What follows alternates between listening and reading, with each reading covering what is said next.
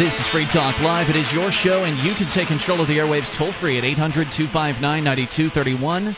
That's the Packet8.net toll-free line for you, 1-800-259-9231. Ian here with you. And Mark. And you can join us on our website at freetalklive.com. All the features there, we give them away. And those other radio talk show hosts, they want to charge you for access to their website, and we do it for free at freetalklive.com. Lots to talk about tonight, as always. But there is one topic that was a little unexpected. Pressing issue. Yeah, something that we need to nip in the butt at this point. Get it out of the way, get it taken care of. It came up over the weekend.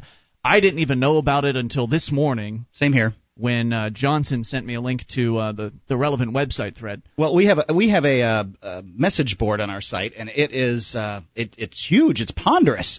180,000 posts. So the idea that we could keep up and monitor all those posts is impossible. It's impossible. And you attempt to. I don't make any effort at all. I don't like message boards. At this point, I had to catch up today because I haven't done a good message board catch up in over a month's time, and I had something like 65 pages of unread posts to go through. And That's a lot of darn posts. At this point, all I can do is sort of scan the titles and see if something interests me, and if so, then go and look at it, just because it's gotten so crazy. But I was directed to one particular post today, as was I. And it was that post that we sort of expected to see one of these days. At some point. It was either going to come in the form of a post or as a random phone call to the show. Probably better that it came as a post, okay, as opposed to just an unexpected phone call. But it has to do with, well, one of the unspoken secrets of Free Talk Live up until this point. Right. I mean, everybody who listens to the show doesn't know everything about the hosts, and I think that's true for everybody. I mean, it's true for most talk radio. It's true for most talk radio, and it's true for most people. People don't go, gallivanting around telling everybody their deep, dark secrets and stuff that they believe is private and things like that. And thank God, I don't want to hear all that crap from people. Sure. I really don't. I don't need to know how many abortions you had, lady. Thanks. Well, I mean, and Free Talk Live's a show about the callers. We focus on what you want to talk about. And the so hosts. It's not really the show about the history and the past of Mark. And it would run out of information relatively quickly. I think I could do a show on my history, and maybe it would last a week tops, with everybody asking questions as the listenership quickly dwindled. Sure. I mean. So basically what happened was someone showed up on the bulletin board system. We still aren't sure who this individual is. No. We aren't really positive if he is who he claims to be. But that's irrelevant. Right. The relevant factor is that he essentially outed you for where you spent 9 years of your life. Yeah, I did. He first hinted at it. And he tried to get the listeners on the board to sort of figure it out, and eventually it was figured out. Eventually someone did the digging and discovered that Mark Edge is a truncated version of your name, and that... What a surprise. Somebody on the radio has a fake name. It's pretty common that people have on-air names. Yeah. I don't think talk show hosts it's quite as common. I don't think they wanted to believe it at first. You could see the listeners essentially they were in shock. They couldn't believe it. Was denial, of course, the most common human response, that someone that they've come to like and care about to some extent as a favorite talk show host could have spent 9 years in prison on a murder charge. Yeah, that's what happened. When I was 17 years old, I wasn't the person that I am today. I wasn't either. I can't imagine anybody that who's not 17 who could make that statement and it would be true or untrue.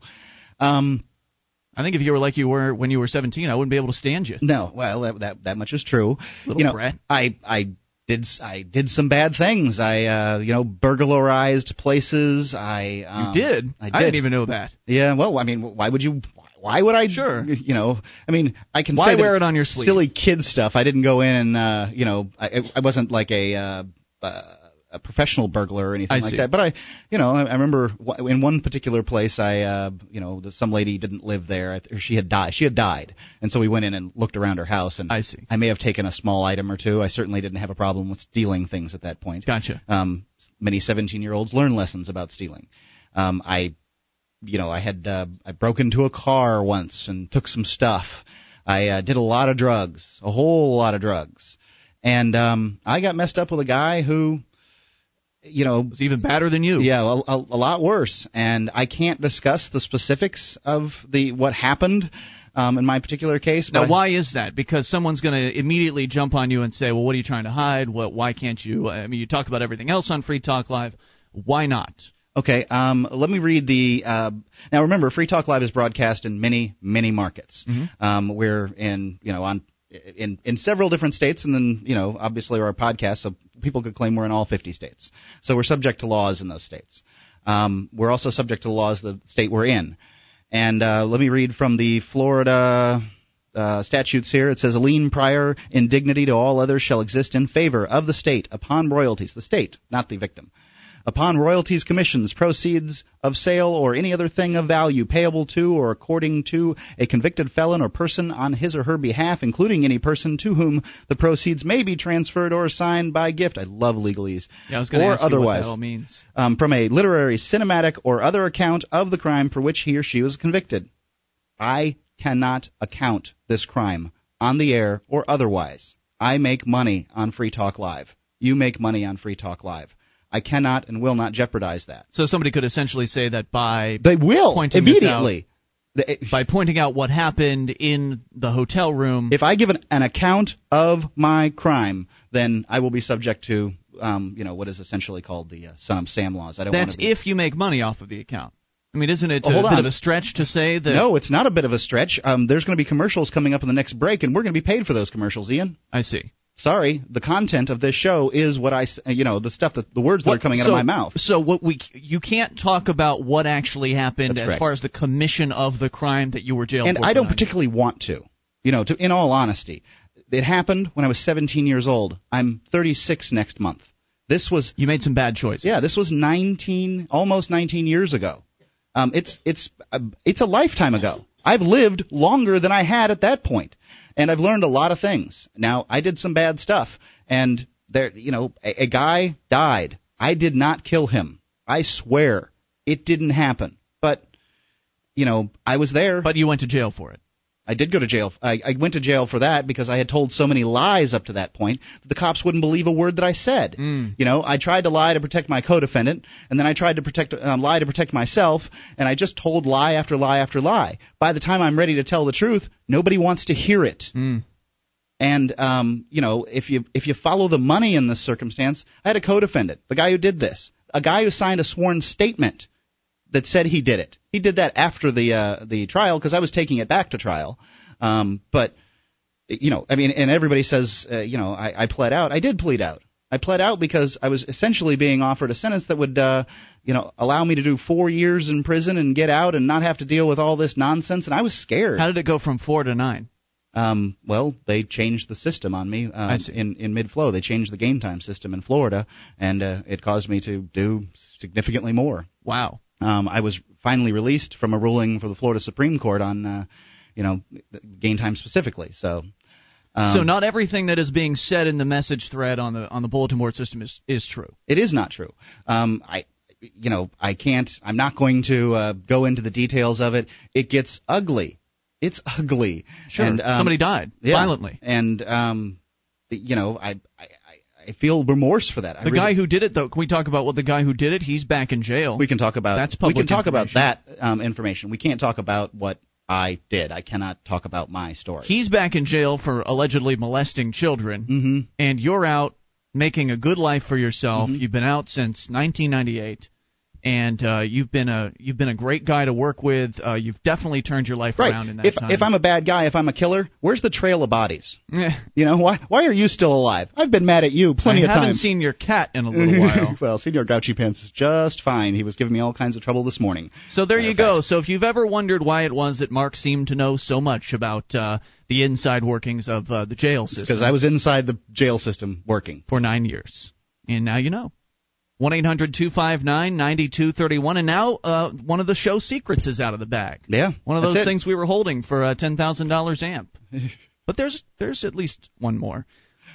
800-259-9231. You can take control of the airwaves. This is your show. It's Free Talk Live.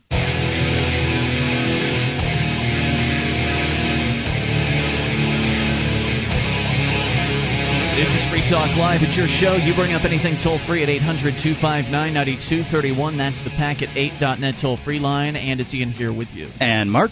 And you can join us on our website, freetalklive.com. Live streams are there. There's a broadband version of the show and a dial-up version for your listening convenience at freetalklive.com. Plus, if you have a company that needs to try something new in the area of collections, well, SACL CAI does collections, and they do it in a whole new way. SACL's employees are trained in resolving issues for your customers and treating them with respect. They know that not only do you want to collect your money, but you want to keep those clients too. SACL CAI, check out their banner at freetalklive.com or call 1-800-544-6359. That's 800-544-6359. Do business with businesses that support Free Talk Live. Talking about the cat that was let out of the bag over the weekend. It was something that, had we had our druthers, Mark, I think we would have preferred to wait a couple more years and then just sort of come out of the closet on it on our own.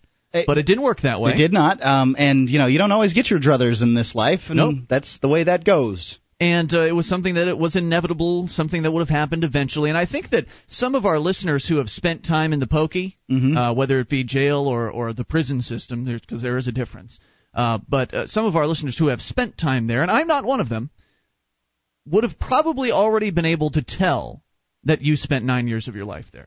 Because of my foreknowledge you just and have so much nomenclature too. You just have so much knowledge about the system, and you make sort of you insert sayings about jail and prison that really only someone who's been on the inside, I think, would know. So I think we probably had some listeners that at some level already knew this. But now it's been confirmed. Oh, we had a lot of listeners that already knew this. They just kept their mouths shut.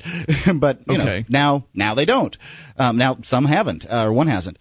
And I guess what I want to say is I am not abdicating culpability. I'm not saying that I'm in no way responsible. I am, and I did 9 years for a murder charge.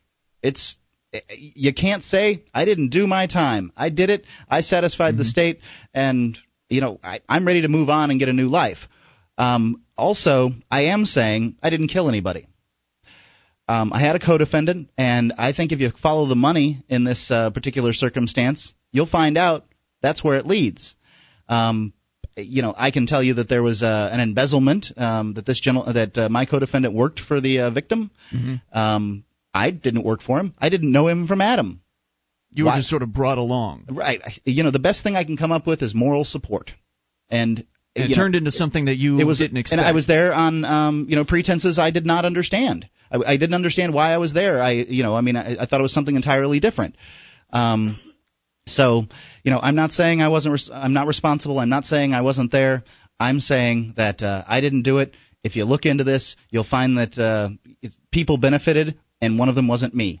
So this may be one of the reasons why you've been so, I guess over the years, you've been so adamant about innocent people being thrown into to jail. You weren't necessarily innocent per se, but you... No, I wouldn't call myself innocent. And I'll tell you, see, this is what I like the least about this. It's uncomfortable for me doing this right now, as you can imagine, but what I like the least about this is now, whenever I talk about the death penalty, people's vision's going to be clouded. They're going to say, oh, well, he's a convicted murderer. Of course he doesn't believe in the death penalty. But I believed in the death penalty for a very, very long time. I believed if you killed somebody, that the only way you could pay for that was to die. Well, what changed? What changed is, actually, I read the John Grisham book, The Chamber. It pointed out some points of view on the subject that I hadn't thought of, and showed me that, well, innocent people are sometimes executed too. And you're never 100% sure. If somebody confesses to something, why did they confess? There's all kinds of things into that. I mean, maybe they made a confession to somebody who turned them in, and the confession was meant to scare that person or impress that person with their with their abilities or whatever. I mean, who knows why they do what they do? So you can never be 100% sure, even with a confession. Some people are just nuts and they confess. So that's what I regret the most about this, is that from here on out, anything I say about the death penalty is now coming from the lips of a convicted killer. So of course he doesn't believe in the death penalty. Well, I can back it up with anybody facts. That's going to make that statement anyway isn't going to be somebody who would have been really easily persuadable. They wouldn't have been persuadable at all. So they would have been one of those who is emotionally invested in the idea of a death penalty. And if you're emotionally invested, it's hard to make any sort of salient points with people like that. Right. All right. So, one last thing I wanted to say about it is I did 9 years in prison.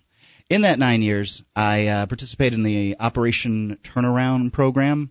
I spoke to literally hundreds and hundreds of young people who were destined, designated by the courts to, in likelihood, they would go to prison in the future. Mm-hmm.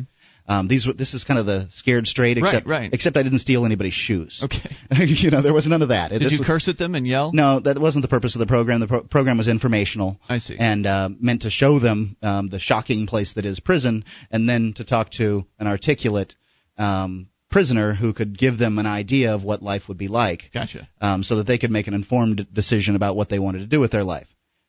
I would think that among those hundreds, and not to mention just those boys, but I also talked to college classes that came through. Mm-hmm. I talked to women's voter groups. I talked to disabled American veterans. I talked to correctional officer groups that were touring. This would be their first meeting of an inmate. I did the public speaking on behalf of the inmates for the prison. Gotcha. And I would like to think of all those hundreds and hundreds of young, mostly men, people that I spoke to that were supposedly destined for prison. I mean, I can't say, and the courts can't say, but they'd gotten into trouble. They had gotten into trouble, right? Again, probably. I would think that I would like to think that I prevented some crimes. Like, I talked to those guys. I made an impression. I've made impressions on people on this show. They write us emails and they say, Free Talk Live has changed the way I think. Sure. I hope that I changed the way some of those young men thought, and I hope that goes some distance and making recompense for what I've done. Obviously, nothing can ever bring the individual back, but I think that you've really gone over and above the call of duty, right. Certainly more so than many others do. Yeah. And they saw that, and that's why you were let out when you were let out, as opposed to 27 years later. I can't honestly say if I wasn't in that hotel room where I was when this occurred. I can't say if I wasn't there that it wouldn't have occurred, because I don't know. The what ifs are so it's so difficult to say a what if. I mean, if I would have not been available, would somebody else have been brought along for moral support? Would he have done it on his own? All these questions. Right. It's horrendous, but what happened. Right. It's unfortunate, and we all make mistakes when we're younger. Yours just happened to be a little bit more serious than some other people's. Right. I mean, think of if people would think about it for a minute. Think about unprotected sex for a second. Here's a dangerous thing that people do all the time. What if every girl that I had sex with got pregnant? Or what if I had gotten AIDS and spread it around before I knew? I mean, people regret things that happen when they're younger. They regret things they did, and I think that they should be able to move on. I don't think it's. I don't want to make it sound like I'm minimizing what happened as it's just. But you've known it for years and years. Just a childish mistake. But more on the way. This is your show, 800-259-9231. Kayleen wants to talk to you from Massachusetts. Okay. Your calls as well about anything. This is your show. It is Free Talk Live. Our archives, website, and podcast will continue to stay free. But if you think other people deserve to hear this show, consider becoming a Free Talk Live amplifier for just $3 a month at amp.freetalklive.com. Help free some minds. Visit amp.freetalklive.com. This is Free Talk Live, your show. You take control of the airwaves. Toll free at 800-259-9231. That's the packet8.net toll-free line for you, and it's Ian here with you. And Mark. It's 1-800-259-9231. You can join us on our website at freetalklive.com. Get signed up for the updates. Whenever there's something fresh to announce about the show, you'll know first if you're on the updates list at updates.freetalklive.com. That's updates.freetalklive.com. What's your liberty issue? The right to bear arms? Register now for the February 2007 New Hampshire Liberty Forum. Panelists include pro-Second Amendment New Hampshire state representatives and gun organizations, as well as Bill Westmiller, national chairman of the Republican Liberty Caucus. visit freestateproject.org/libertyforum. That's freestateproject.org/libertyforum to sign up today for the Liberty Forum. 800-259-9231. You take control of the airwaves. Let's go to the phones. To the fun. Kayleen in Massachusetts. You're on Free Talk Live with Ian and Mark. Hello, Kayleen. Hello, you sexy guys. Hey, Kayleen. Hi. What's on your mind? Hey, Mark. I just want you to know, whatever happened, I'm sure you made a mistake, but you paid for it, and it's none of my business, but you're a great guy, and I love you. And that's all I wanted to say. Thanks, Kayleen. Appreciate hearing from you. 800-259-9231. And you know what? I think that you're probably going to find a lot more support from our listenership than anything else. And if some people want to get uppity about this, then screw them. You know, it's cost me potential jobs. Like, I've not been hired as a result bet it has. As a result of being a convicted felon. But it, to the best of my knowledge, has never cost me a potential girlfriend. Really? Interestingly, people are... Well, they do like the bad boys. I don't know that I'm going to make that particular generalization, but I am going to say that my life speaks for itself. I'm successful and things work because your adult life. You mean? Yeah, my adult life. Things are different for me. I've learned lessons from prison, and I don't intend to repeat them. Nothing is worth going to prison for. It's not. No amount of money, no revenge, none of that stuff is worth it. It stinks in there. And that's one of the reasons why you think a life sentence is much worse for instance, somebody who would have received a death penalty instead getting a lifelong sentence. That's one of the reasons why you think it's worse, right? I think that it's certainly not getting. I think it's certainly not getting off. I think that it's a punishment worthy of the death penalty, and many convicts decide that they're going to take their own lives in prison rather than do the time because it's easier. Yeah. It's just, that's the way that is. And some of them get very suicidal in their actions, so they end up dying as a result of other things. And essentially it's, death by whatever, suicide by whatever. They manage to, make some gang angry and get themselves killed, or, whatever manner it is that they go. Now that this has come out, and since we're still discussing it here, I would have been happy. I would have been content just sort of getting it out and getting it done with. But since we're on this subject, since we've talked about sex offenders so many times, and all of the new, and you didn't go in for a sex offense, I don't want anyone to get confused. No.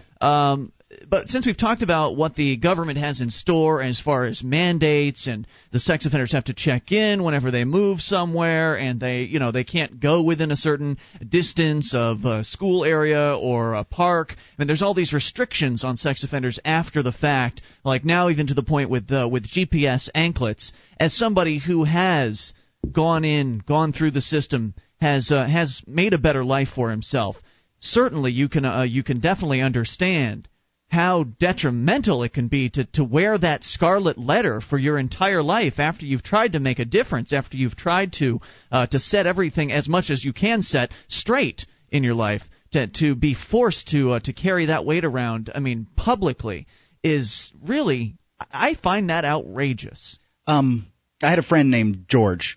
I'm not going to tell you his last name, and he went in prison. In prison. He got out. He had gone in for a vehicular homicide. He apparently was 1/10 of a point over whatever limit there was, and then again, so was the other driver. But that doesn't seem to matter because she died. And this is the story that he tells me. I don't know what the facts are in the case. I can only believe what I believe because he told it to me and I believed it.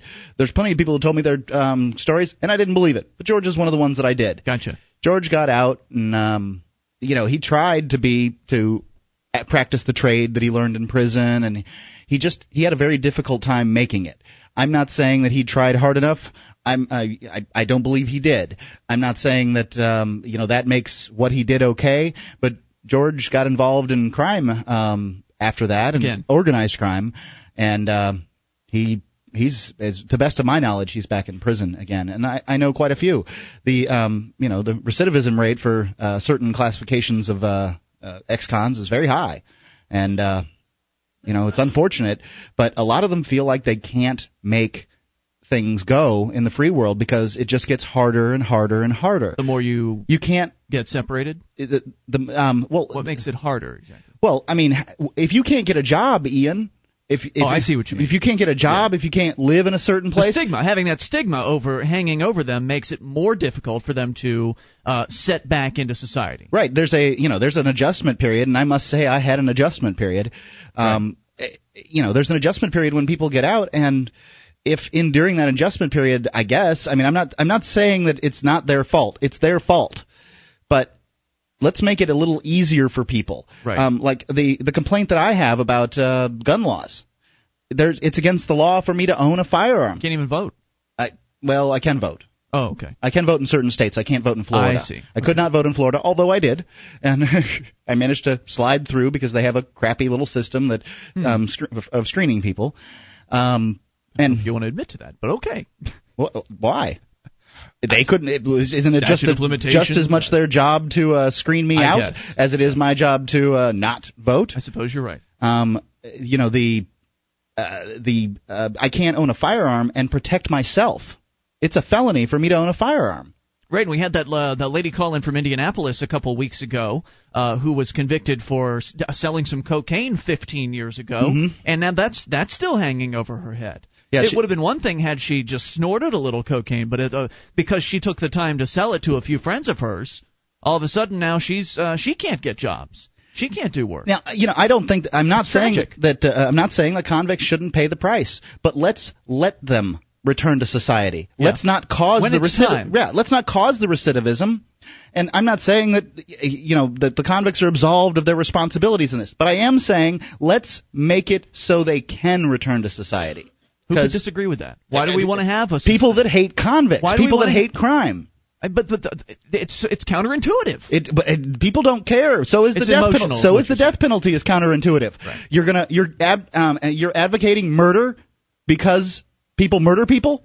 That's one of the neat parts about this book that I'm still in the middle of. I really need to finish one of these days. But it's called The Market for Liberty, and it points out brilliantly how destructive it is. The current so-called justice system that we have, that essentially says that eye for an eye is basically, you've destroyed some value in my life by maybe breaking into my home, stealing things. I'm going to now destroy some value in your life by stealing from you or putting you in jail.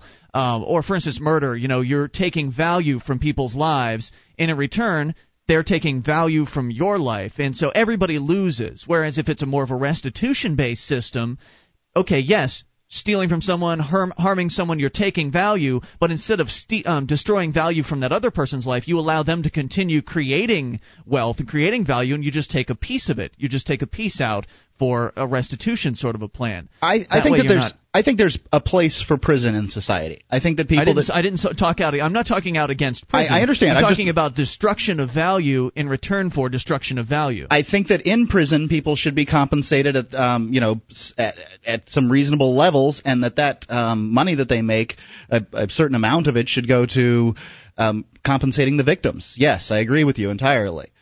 Absolutely.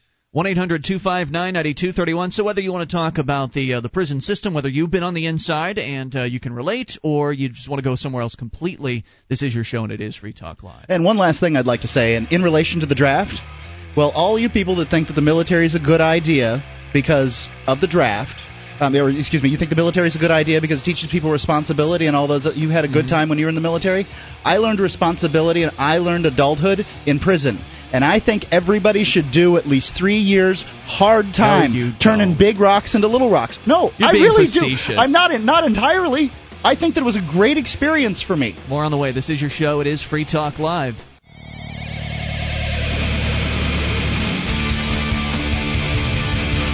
This is Free Talk Live. It's your show. You take control of the airwaves toll-free at 800-259-9231. That's the packet8.net toll-free line for you, 1-800-259-9231. It's Ian here with you. And Mark. And you can join us on our website at freetalklive.com. All the features there, we give them away. Enjoy them for free at freetalklive.com. But we do ask that you voluntarily support the show by buying some stuff at amazon.freetalklive.com. 35 categories of products. You know Amazon. They are the world's largest internet retailer. But if you enter through that link, amazon.freetalklive.com, then anything you buy, Free Talk Live gets a percentage of. So it's a great way to get the shopping done, get the products you need. You don't even have to leave your living room or your den or wherever it is your computer is.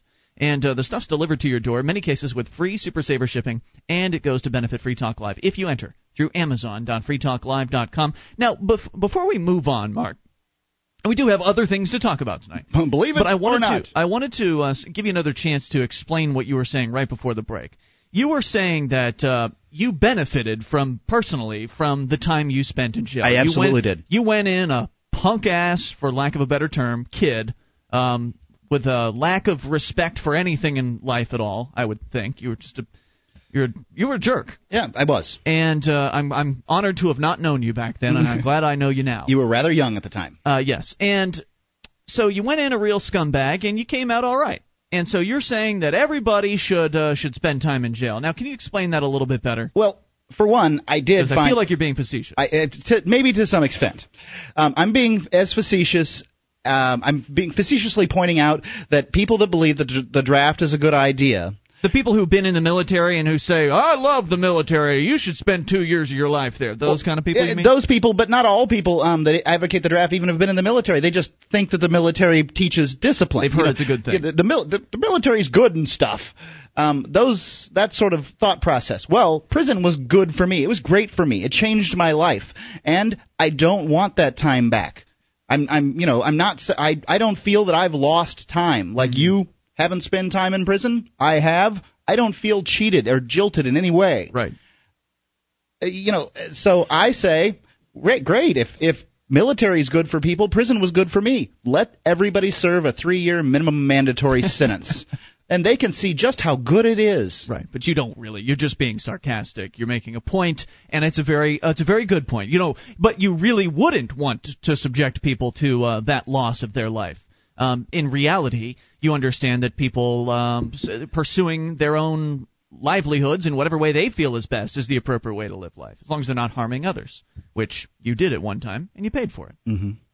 800-259-9231, the toll-free number. All right, so I'm all tapped out on this. I think we've pretty much explored it. Yep. And so I guess now that it's out in the open, you can be, I guess, honest in the future about your time in the pokey, and I think that could be useful to some extent. It's not too many people. I mean, I guess it's something that's not on the radio. G. Gordon Liddy was, but I mean, he went in for political stuff, and I think that people, I'm taking responsibility for my crime, and it was a bad one. Right. But G. Gordon Liddy committed a burglary. I assume he was involved in the burglary that went down at Watergate, the Watergate Hotel. And, people sort of expect that. They expect the Democrats and the Republicans to play dirty pool with each other and all that stuff. So he kind of gets a pass. I mean, how many other talk show hosts can claim this? None. But then again, so you just can't talk about what actually happened, but you can say I served X amount of time in prison. I can benefit from being a convict. I can't benefit from what made me a convict. Gotcha. 800-259-9231, the toll-free number. So it'll be interesting to see if this plays out any further. I don't know if the individual who outed you was hoping to damage the show. Personally, I don't believe it's going to do any damage. Well, I don't think it's going to damage the show either way. If I have to leave as a result, then I will. Why would you have to leave? Well, what could possibly happen that would make you have to leave? I'm not going to go over the scenarios because I don't think it'll be helpful. I see what you're saying. I can't envision anything that would really be damaging here. Right. It would seem to me that if somebody wanted to send out a press release, which we're not going to do, I mean, we're not going to shout it from the rooftops, but at this point, since the cat's out of the bag, there's no point in trying I think that a press release would probably help us. You think? Maybe. Could. Generate some controversy, that sort of thing. I mean, it's a controversial show. Yeah. And, then people are going to listen. Program directors like controversial shows. Well, I think it'll just sort of work in eventually as part of the show, and people who listen inevitably will. Right now, if you're listening now, you know, but if you tune in 3 months from now, you won't know, right? If you're a new listener 3 months from today, you won't necessarily be aware of this. So over time, it'll just sort of work in, and people will just discover Mark's sordid past, and they'll be okay with it, I think. I'm somewhat relieved that I don't have to hide it anymore. Yeah. Well, you know what? You were coming out more personally, like to people that you would meet in person. My roommate, for instance, you just sort of blabbed it to him one night, and you'd been getting into the I guess the gear of being more open just in general about it. As you move farther from it, it becomes less and less important. I mean, we're talking about something that occurred 19 years ago. Yeah. I don't think that it's not that big of an issue, in life. So I'm more comfortable about it. And also, I work for myself. I don't work for anybody else now. So I don't have to worry about that particular stigma, and that's always the problem. The problem wasn't finding, women to date, high caliber women, quite honestly. Mm-hmm.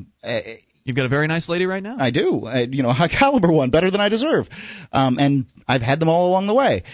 It's really about the hardest part is getting a job. That anti-job stigma that applies to. I would imagine that I might have a difficult time being, say, a big brother from Big Brothers Big Sisters, that kind of thing. Yeah.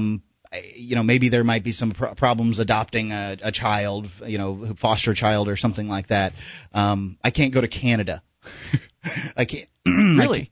Can't go to Canada. Just because they don't want felons in Canada? That's it. I went to Canada to visit a friend shortly after getting out, and spent a night in the nicest jail I have ever seen. I mean, people were offering cigarettes in articulate English voices. It was just amazing. It was amazing to me. Wow. If you're going to do time, do it in Canada. Wait, so was it actually a Canadian jail, or was it a border jail? It was a border jail. It was the jail whence they sent convicts trying to cross the border. I see. So they put you in for a night and then let you go back to the United States? Then I saw some magistrate type person, some person with some name besides judge. Yeah. And that person said, "You're not allowed in Canada anymore, son. Get out." Wow. That was it. Yeah. And see you later. If you come back, you're in big old trouble. Did they escort you across the border? They absolutely did. And then the United States Customs guards went through my truck, went through my van with a dog. Can you go to other countries, or is it generally? I've been to many countries and haven't had that problem. Huh. I haven't had a problem getting a passport. Well, Canada is missing out on you then. Yeah, 800-259-9231. You take control of I'd like to go to Montreal and spend some money. Bring up whatever's on your mind. All right, so we're done with that. Mark, of course, same old Mark. Nothing has changed except that a little bit of information has come out here. And I'm interested to see what if any, there will be what blowback from this that we will experience. Personally, I don't predict any. I don't want to sound too cocky on that or anything like that. I can't see. I mean, what's the worst that could happen? A station drops off because they're concerned about the controversy? I can't imagine that. I don't see that happening. I mean, there have been more controversial Some advertiser things. doesn't want to advertise because he's speaking to a convicted killer. That could be. Thought. Could be possible. It doesn't. I don't think that's going to be the case. I mean, I've been in advertising quite some time. Met a few ex-cons. I bet. So. All right. So there you go. All right. So on the way, coming up here. In fact, we might as well get it started. The story out of Yonkers, New York. A teacher has been barred from classes for having his 7th grade students draw male genitalia on the blackboard during health class. Can you imagine? Well, I mean, it's health class. Right. Aren't they supposed to do that? You would think. When I was in high school, we had a genitalia coloring contest. That's interesting. Yeah. Well, I must say that there was a period in my life, it wasn't high school, when I didn't know what the female genitalia was, where it was located precisely. I think that some of these courses are good. Actually, wait a minute. No, it wasn't in high school, the genitalia coloring contest. I was in 6th grade when we had the genitalia. In 6th grade, I couldn't pin the tail on the vulva, as it were. The teacher, whose name was not made public, was assigned to administrative duties, and Superintendent Bernard Perozio will ask trustees to fire him. Yonkers school spokesbureaucrat Geraldine Firestein said Friday, quote, "There was no way we were going to let him be in front of children." Pierozzo said the teacher opened a lesson on human anatomy and sexuality by asking students in a class of boys and girls to volunteer to come to the board to draw male anatomy. Fierstein said the state's 7th grade curriculum calls for the anatomy lessons, but, quote, "As a teacher, you have to be sensitive, and you have to look at the age appropriateness of any activity that you would ask a child to do. And this was just not appropriate. Now, I'd like to know why. What was it about this that wasn't appropriate? If you agree that it wasn't, I'd like to hear from you at 800-259-9231. What's wrong with drawing genitalia on a chalkboard? And would there have been the same similar objection to me engaging in the genitalia coloring contest back in 6th grade? Come back with more. Hour 2's on the way. You take control of the airwaves. This is your show. It is Free Talk Live. One of the bonuses you'll get as a Free Talk Live amplifier is access to our classic archives. For just $3 a month, you can become an amplifier, and you'll help us get on more radio stations and MP3 players. Get the details at amp.freetalklive.com. That's amp.freetalklive.com. This is Free Talk Live. It's your show, and you can take control of the airwaves toll-free at 800-259-9231. That's the Packet8.net toll-free line for you as we launch into hour number 2. It's Ian here with you. And Mark. Once again, 1-800-259-9231. Join us on our website at freetalklive.com. The features there are completely free, so enjoy them on us at freetalklive.com. As we go to the phones and to the fun, let's start things out with Rob in Georgia on the amplifier line. Hey, Rob, you're on Free Talk Live. Hey, how's it going, guys? Going great. What's on your mind? Well, I'd like to talk about the spanking topic you guys talked about Saturday. Sure, spanking. Now, I stopped spanking my daughter. Really just started to think about it and started to think that was just not the appropriate way to punish her. Now, wait, at what age did you stop? Well, actually, I guess I stopped really I stopped when she was 5, although I really wish I had stopped earlier. How do you feel like if you had stopped earlier, you would have punished her to where she would have understood what was going on? Because the message we were getting on Saturday night was that, under a certain age, kids just can't comprehend, so you have to use force on them. Well, I think to some degree that's probably true. When I say spanking, and I will say this. When I say spanking, I'm talking about hitting in such a way that it actually causes the child pain. Isn't that the point behind spanking? It's possible to kind of do a shoe-type motion, and a mild tap, which actually is not causing physical pain, but is more giving emotional distress. I think that's very appropriate for young children. Gotcha. So, but as far as causing physical pain, that's something which I've just come to feel is inappropriate. But I do think now that this is kind of interesting, because while I would say that is inappropriate, I can definitely say that my dad whooped me, and with black people in the South, call it either whooping or beating. I mean, there was no spanking. That was something you heard on TV. So he actually whooped me with a belt. Now, that's the same thing that his father had done to him. Mm-hmm. Now, whereas I don't believe that's necessary for me, I don't believe it was necessary for my father to do it to me, but I do absolutely believe that it was necessary for his father to do it to him. Why? And well, you remember how the lady said that, you're kind of keeping the child away from the hot stove? Mm-hmm. Well, if you were black in Mississippi in the first half of the 20th century, the entire world was like a big hot stove that could kill you. And so you didn't want to have a child who was in the slightest way unruly. Right. I mean, because that sort of thing could literally be fatal. You could be hanging from a tree somewhere in the woods. Gotcha. So they either get in line, or that you could afford to give any kind of leeway with. Interesting. Now, do you think that is one of the reasons why the study that we looked at, that we were talking about, the University of Michigan, I believe, in Kentucky, their study showed that spanking was more prevalent in black households? Do you think it's that sort of historical reason? That is absolutely. Once you normalize for things like income level and education level, I think that the remaining gap, and I'll bet you there is still one, is probably on account of that sort of legacy. Interesting. Of that was just a cultural necessity. I mean, you had an obligation as a parent to try to get your child to actually become an adult. Huh. Interesting. Interesting story, and it makes sense what you're saying. Now, in other news, since we got you on the line, Rob, as a parent, and how old is your daughter right now? She's 7. 7. Okay, so she's getting up to the point where in a few years she's going to be in middle school, and possibly are you sending her to a private school or homeschooling, or how's that working for you? Not yet, although we're going to be homeschooling her next year. Oh wow. Okay, well in that case she won't be experiencing government sexual education class.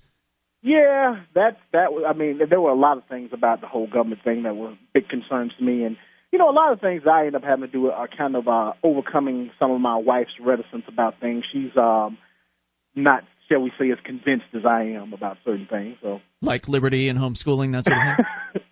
Yeah, there's a lot of stuff. Although I think I may be able to actually convince her to move to New Hampshire, which would be something for both of us. That would be awesome. I mean, you moving to New Hampshire would increase the black quotient here by like 50%. Move to Keene. Please move to Keene. I'm tired of come to Keene. I'm tired of seeing nothing but white people, Robert. Said a while ago something about New Hampshire. Said one of the candidates had the black vote, a man named Lamar. I don't know, Robert. I want you to move to Keene because we don't have any black people here.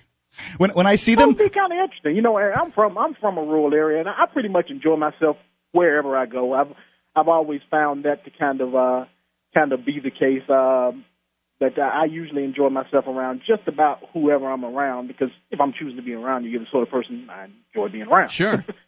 And there's a lot of really cool people to hang around here in Keene. A lot of great liberty activists.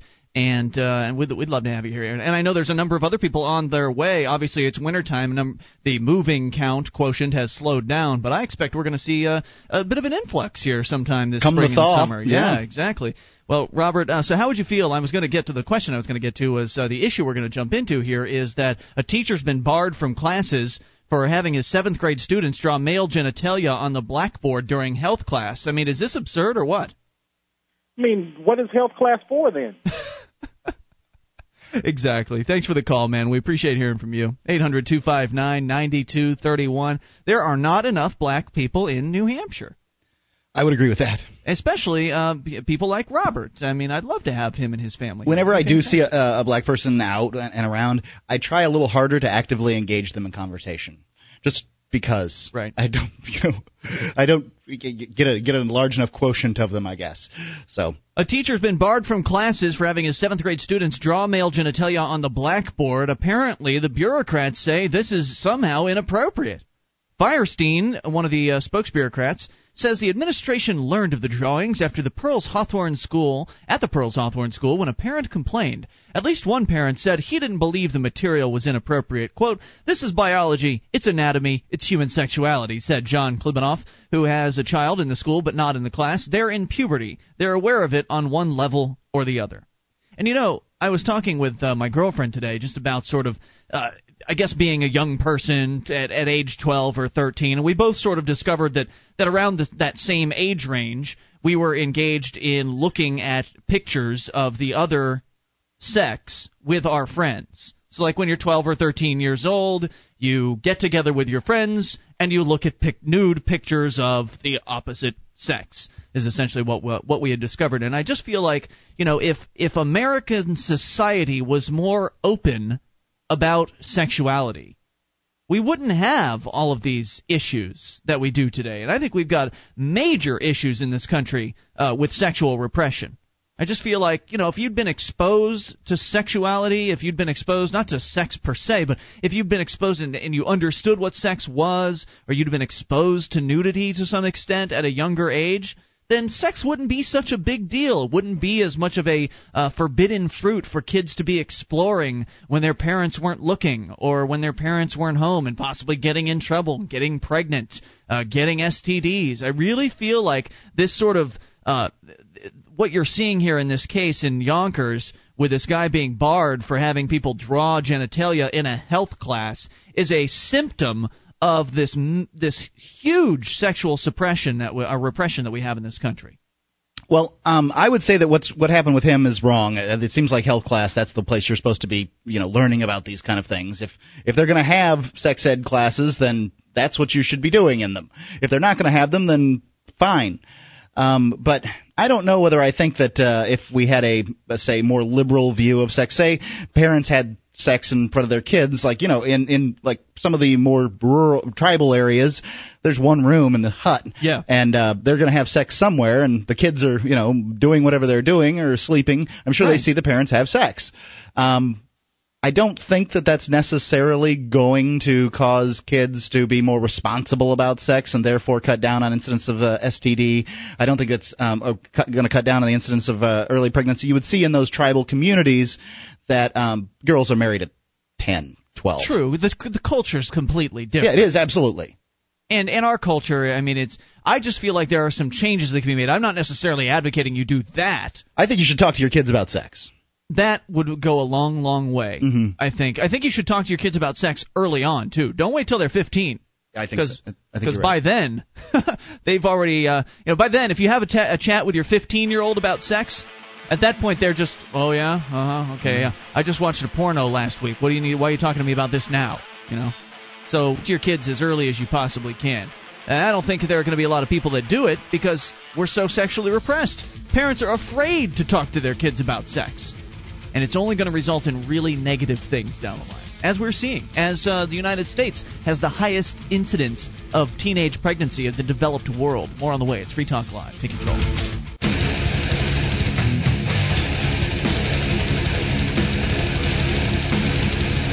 This is Free Talk Live, your show. You bring up anything toll-free at 800-259-9231. That's the Packet8.net toll-free line for you, and it's Ian here with you. And Mark. And you can join us on our website at freetalklive.com. All the features there, we give them away, and that does include the wiki. It's like the listener-editable version of the website. Head over to wiki.freetalklive.com to see what that's all about, wiki.freetalklive.com. And what's your liberty issue? Is it the war on drugs? Well, register now for the February of 2007 New Hampshire Liberty Forum. Speakers to include Jack Cole, the Executive Director of Law Enforcement Against Prohibition, as well as Rob Campia, Executive Director of the Marijuana Policy Project, and New Hampshire residents who are working to end the war on drugs. freestateproject.org/Liberty Forum for more information. That's freestateproject.org/Liberty Forum. You want to get registered for that as soon as possible. Word is that the hotel is going to sell out that weekend. So that must mean they're getting close. That's good news for them, I would say. Good news for them, good news for the forum, but bad news for you if it means you get registered too late. So get on it. freestateproject.org. Let's go to the phones to the fun. Dan in Michigan, you're on Free Talk Live with Ian and Mark. Hello, Dan. Hey, folks. Thanks for what you guys do. Thank you, Dan. What's on your mind? Hey, first of all, repression. Hey, here's something. I've been doing a search for George Bush, Constitution, and you could probably say the rest. Anything I find on him saying, looking for a video where he says... It's a GD piece of paper? Yeah. Okay. I don't believe there is any... 404, not found. There is no video of that, to my knowledge. There's no audio. It was reported by, as I recall, the Raw Story. And it's not the greatest source in the world, I must say. It's believable. He certainly acts like it. Considering his attitude towards the Constitution, it's a completely believable quote. You're talking about when George Bush said the Constitution is just a GD piece of paper. Yeah, and I find all kinds of text. I find all kinds of videos talking about it, but I don't see him actually saying it. But in Freedom to Fascism, he does say it, but it's blanked out.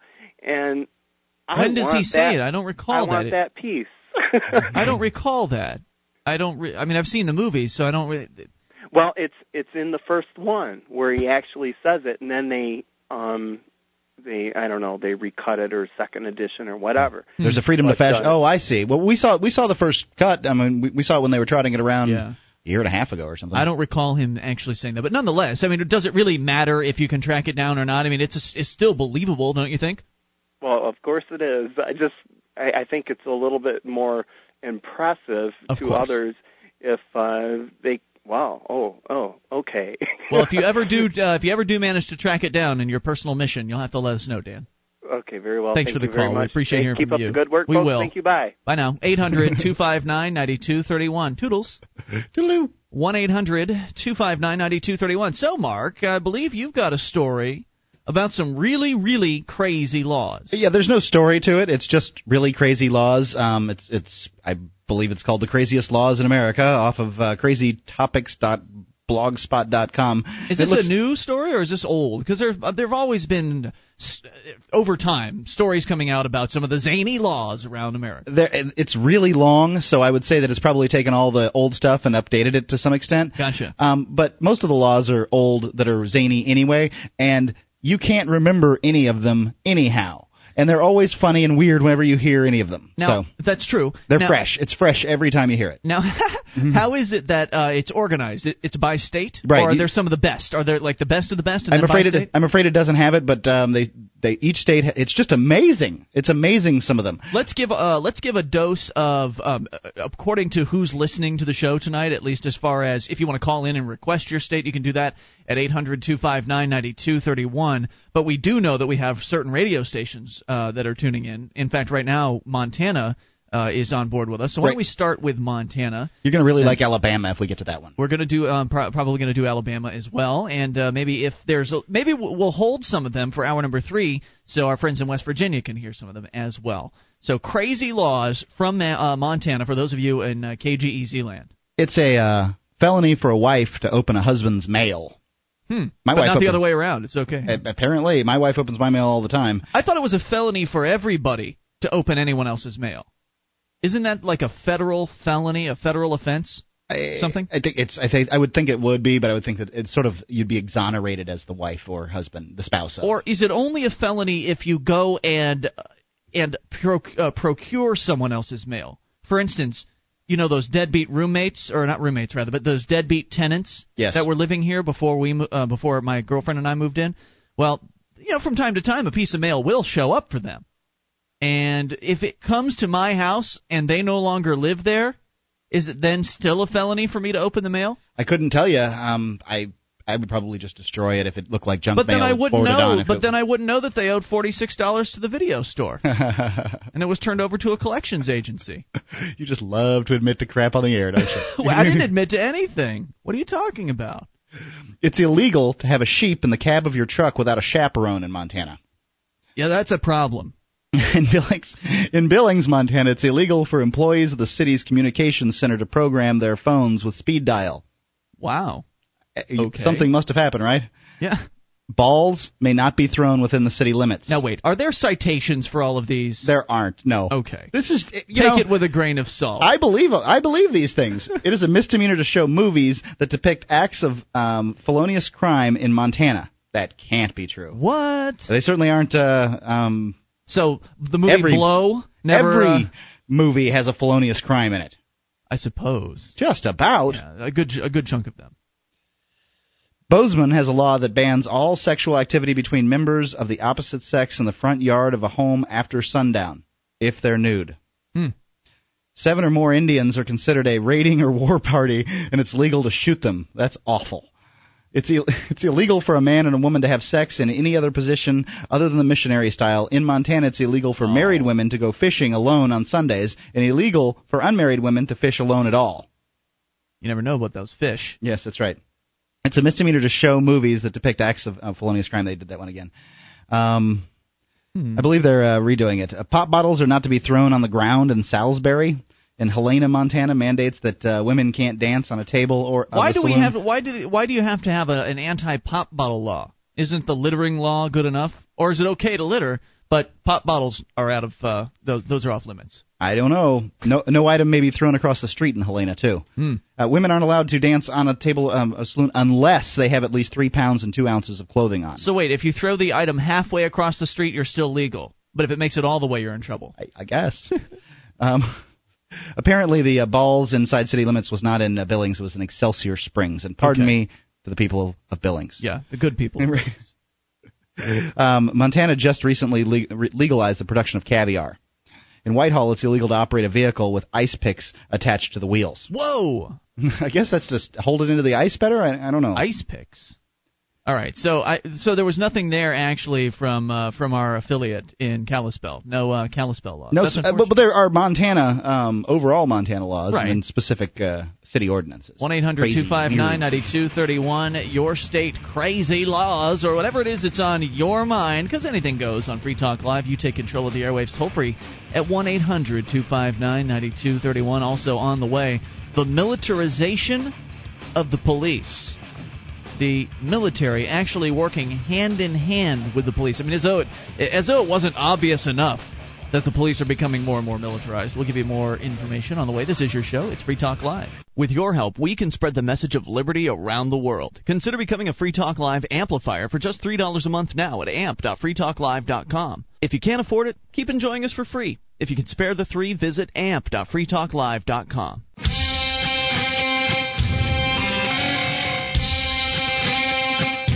This is Free Talk Live, your show. You take control of the airwaves toll-free at 800-259-9231. Ian here with you. And Mark. That's 1-800-259-9231. 'Tis the Packet8.net toll-free line for you, and you can join us on our website at freetalklive.com. All the features there completely free. The archives included, an entire year's worth of the show right there on the front page of the website for your downloading convenience. Grab them up. They're on us. freetalklive.com. So tonight we've got a number of crazy laws, Mark, that apparently you've brought in to talk about, and I think we should sort of maybe take breaks on them. Oh, yeah. There's too much crazy laws all at once. It's going to get boring. Yeah. And there's just too much. Yeah. So if you want to request the crazy laws for your state, 800-259-9231. We'll hit West Virginia in hour number 3 because they're going to be listening live then. And we'll definitely get to Alabama maybe before this hour's over. But first, to Washington and the Associated Press. The Defense Department is giving away free equipment. Hey, give them a call. You'll get your own. Well, no, you won't. You have to be in the police in order to get the free equipment from the military, which, of course, isn't really free at all. It's paid for by you, paid for by the taxpayers. But nonetheless, the article will go on to talk about how it's all for free. No longer, apparently, the military no longer needs this equipment, so they're going to give it to state and local police. Fatigues for secret surveillance of drug labs in Indiana, a tranquilizer gun to shoot bears in Pennsylvania, and a double-wide trailer in Virginia. Cash-strapped law enforcement agencies are lining up to take advantage of the Pentagon's generosity. About 16,000, they're so generous with your money. 16,000 departments obtained more than 380,000 pieces of equipment in the 2005 budget year, according to an analysis of data provided by the Pentagon at the request of the AP. The items, which include night vision goggles, copy machines, helicopters, and bulletproof vests, were worth nearly $124 million. You know, I don't think I have a problem with the feds giving over old equipment to the police, except when it comes to things like some of the more military-type rifles and the armored personnel carriers and Bradley fighting vehicles and things like that. That's where it starts to get really weird. You know, the helmets, when they start dressing like the military, they start acting like the military. Authorities in Bucks County, Pennsylvania, just outside of Philadelphia, turned to the Pentagon for 2 hand-me-down armored vehicles to protect officers in hostage standoffs. The total tax savings to local taxpayers more than $70,000 apiece. Oh, it's because they would have twisted. Because they would have bought the vehicle anyway, right? No, they wouldn't have. And in Bucks County. And now how much? And now I don't know anything about Bucks County. But now how much are they paying to maintain, repair, house? Do whatever it is that they're doing with this hostage crisis handling vehicle thing. Yes, and while local taxpayers may not have had to shoulder that $70,000 for those units, everyone else in America certainly did. The top recipients nationwide are California with $17 million worth of equipment, Indiana $10.5 million, North Carolina $10 million.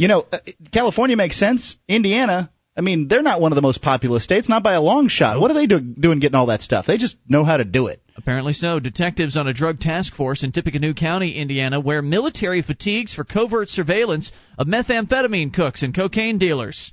Hey, tip for the meth cooks. Be on the lookout for guys in fatigues in your neighborhood. That should be a dead giveaway. In Pennsylvania, the State Game Commission uses a tranquilizer gun to put tracking collars on bears. In Covina, California, why does the military have tranquilizer guns? To for the take bear down squad? Bad bears? In Covina, California, police converted a military ambulance into a SWAT team vehicle. Police described the free equipment as a godsend. The program, they just don't have enough money. The program is administered by the Defense Logistic Agency. Police pay only to ship the equipment and for necessary upgrades. The military gives away only items it considers obsolete for its own use, parts that have already been replaced or are no longer needed in places such as Iraq. Quote, "We've got unbelievable stuff," said Police Sergeant Jim Forbes as he was touching himself. It was like Christmas here. It's benefiting a whole lot of folks in this business. Last year, Forbes' department obtained 55 patrol rifles and paid only a few $100s for shipping. Over the years, his department has received boats and even a double-wide trailer it uses as a training room on a range. Some states have soured on what they describe as bureaucratic hurdles imposed by the Pentagon since the 2001 terrorist attacks. Wyoming closed its coordinator's office more than 2 years ago because it cost more money to operate than the value of the equipment that it received. Well, thank goodness they actually made a sensible decision there. That's actually a little bit unusual, right? Normally, the bureaucrats will keep any office open. It's not their money. Right. Well, when these municipal governments can sometimes feel the crunch, they have to vote for any tax increase, that kind of thing. They can't just print money like the federal government can. They can't just make a tax increase like the federal government can. They have to vote on these things. The voters have to vote on these things in a lot of cases. So they're just stuck. They're given whatever it is that they, however much money they're given, and they waste that money, but they can't really get too much more. According to the Wyoming office, quote, "They're not making it easy for states to go and pick up their surplus," she said. "The paperwork and everything is enormous. It's just not flowing like it used to." Other states appear more appreciative. In the 1960s era, armored vehicles given to Bucks County only needed paint and fresh batteries. The final cost was less than the $80,000 each would cost brand new. They're used in the standoff situations, allegedly. Lieutenant Michael Clark of Bucks County says, "If you're in your office and barricaded and one of these things pulls up into your front lawn, it's very intimidating." Yeah. Elsewhere in Pennsylvania, the military gave away free parkas, riot helmets, boots, night vision goggles, a tractor, dump trucks. If you're barricaded in your house, why are the police coming to get you? Why can't they just wait for you to come out? I mean, maybe you're holding your children hostage. Yeah, more overtime if they wait, right? In Alabama, the sheriff's department near Birmingham received 4 1970s-era helicopters. It cannibalized 2 for parts and already has a third in the air. "We went to the bargain basement," said Jefferson County Sheriff Mike Hale. "New helicopters would have cost the taxpayers $800,000 each," said Hale. "The figures his department would have 2 airworthy helicopters for only a fraction of that amount." And blah, blah, blah, blah, blah. So this is more evidence of the continuing militarization of the police in this country. The idea that essentially that the lines are blurring between the two organizations.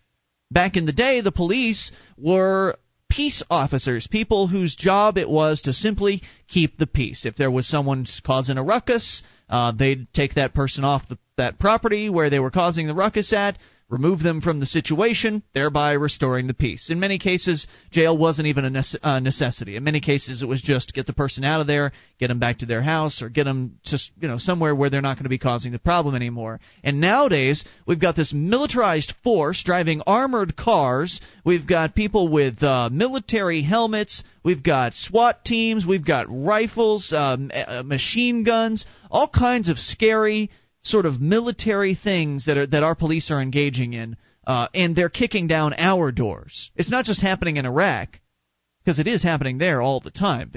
The military kicking in people's doors and acting as though they're the police. Well, here, the police act as though they're the military. And you can really trace this all back to the drug war. I'm sorry to say, but it just all goes back. I know we must sound like a broken record talking the drug war, but that's the reason that the cops have become so militarized. That's the reason that our society has become so violent. It's true. Yes, Andy Griffith really could protect your town if it wasn't for the drug war. Right. Well, yeah, that's their excuse, is that they need to go in guns a-blazing with the drug dealers, but if it was a murderer they were after, they could just wait him out.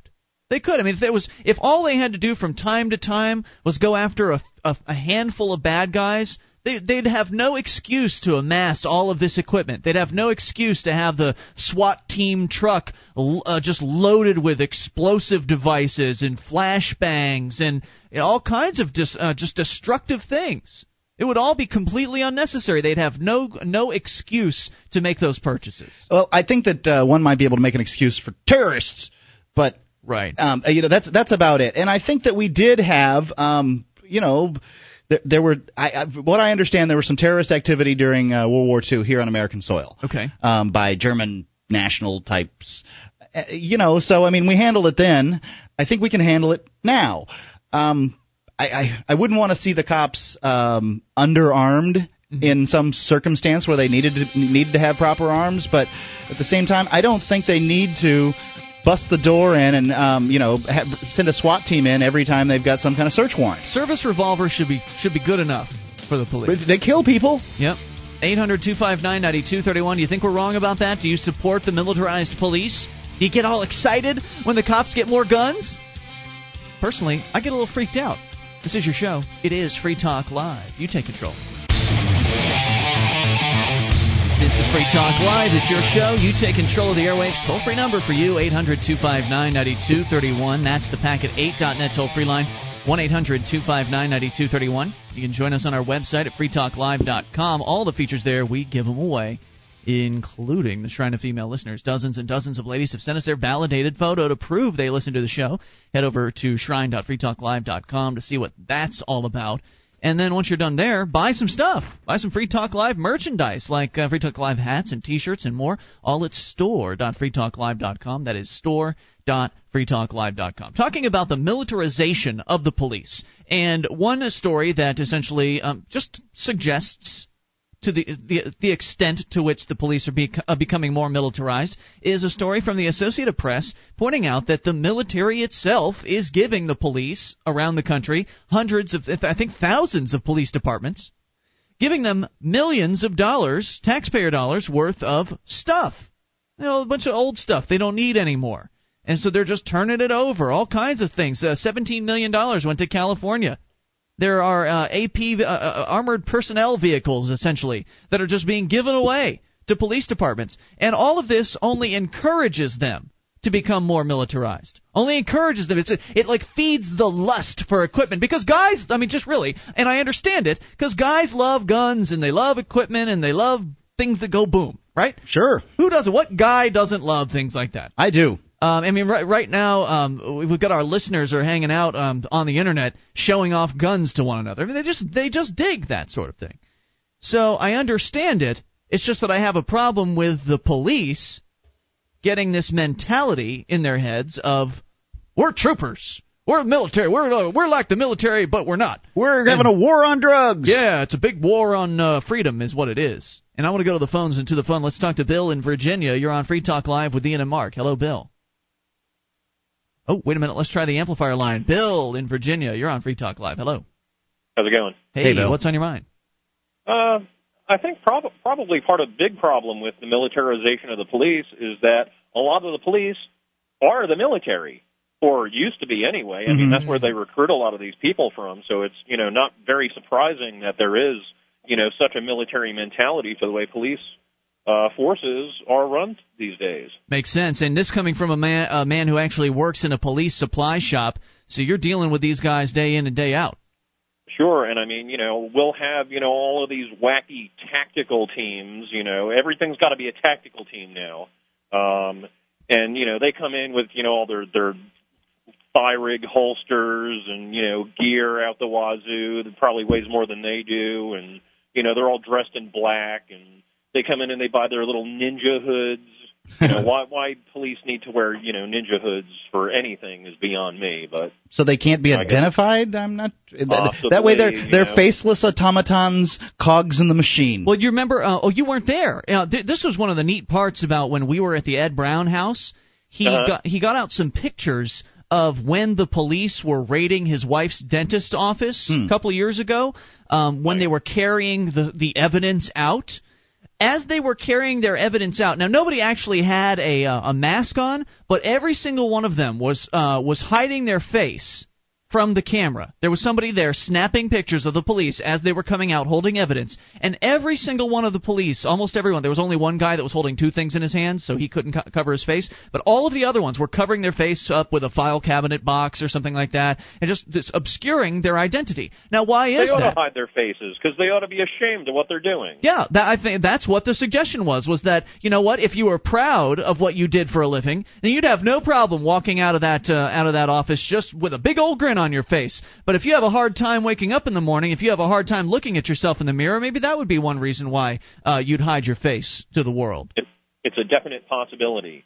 And, I was real happy today because, one of the guys that I ran into who's picking up a pair of boots for somebody, we got to talking a little bit, and he's very against the drug war. And I was like, oh, that's really interesting. So, I printed him out some information about LEAP, Law Enforcement Against Prohibition. Excellent.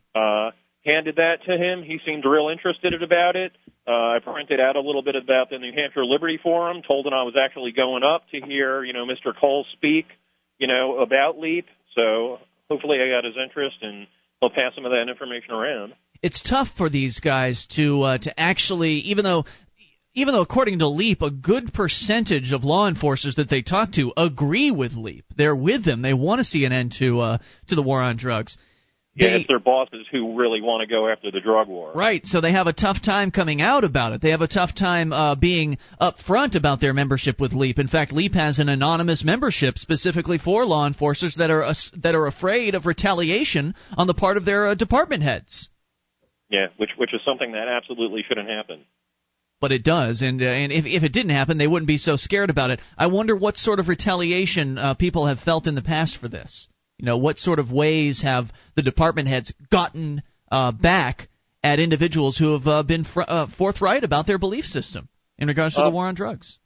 Pretty much most of the time when I hear, these guys talking amongst themselves, if they do anything wrong, they'll get put on some, crummy shift and work weird hours, or, instead of having a cushy desk job, they'll shove them out on the street where, here in Richmond, you're probably going to get shot at or something. So Yikes. Very good, Bill. So I guess we'll be seeing you at the Liberty Forum then, huh? Yes, sir. Fantastic. Looking forward to it, and thank you for the call. We appreciate hearing from you as always. 800-259-9231. That's the toll-free number. Definitely looking forward. Jack Cole from Law Enforcement Against Prohibition speaking at the Liberty Forum. Now, Mark, you and I had the chance to meet him earlier. A couple of weeks ago. We were at the HB 92 hearing, and Jack actually turned up for that. It was convenient for him. I think he lives in Boston or somewhere in Massachusetts, so he didn't have to go too far to turn up for that. But he was a really great speaker. Man, he blew it out of the water. He really did. I mean, both of the LEAP speakers really did a great job. Because there was the young guy as well. The young guy was great. And you actually had a chance. I heard you were sitting behind me next to him before he went up to give his speech. So he was a little chatterbox. Yeah, you and him kind of had a little bonding opportunity. Yeah, we were talking. And it was just amazing to hear these guys that, well, in his case, the younger guy does it every day, and he just realizes this just doesn't work. Well, he was the one that said he got up and he pointed out, he didn't have any notes in front of him or anything like that. He got up and pointed out that every day he deals with, or virtually every day, he deals with people who are being violent while on alcohol. But he's never once dealt with a marijuana smoker who was on a domestic violence call or anything like that. He's never once seen a violent marijuana smoker. I mean, I thought it was a really persuasive testimony from an individual who had, as he pointed out, 8 years on the squad. 8 years in law enforcement. He was a relatively young dude, but he was in his late 20s, so he'd been there for probably all of his 20s. He'd been doing it. And I guess I wasn't too surprised when the anti-drug cop got up after him and took a shot at the kid. I say kid, he's older than me probably. Took a shot at this guy for only being on the force for 8 years when the guy that was taking the shots was only on the force for something like 9 or 10. It seems strange, but I don't know. The guy was older. He was probably in his late 30s. Right. So it seemed to me like maybe he was maybe he was in that particular position. He was a chief of police for 8 or 9 years. I don't know. Could be. It was. I just couldn't quite get it. I mean, obviously, it would be strange to take a shot at somebody who'd only been on the force a year or two less than you if it was the difference was 8 and 10. Maybe you're right about that. I don't know. It seemed that seemed strange to me that he did that, but that was kind of the understanding I walked away with too. But that the same guy, one that you have. The anti-drug cop, gets up there and starts huffing and puffing about his little statistics and his factoids about drugs. It's just reading from the playbook, like reading from the ONDCP playbook.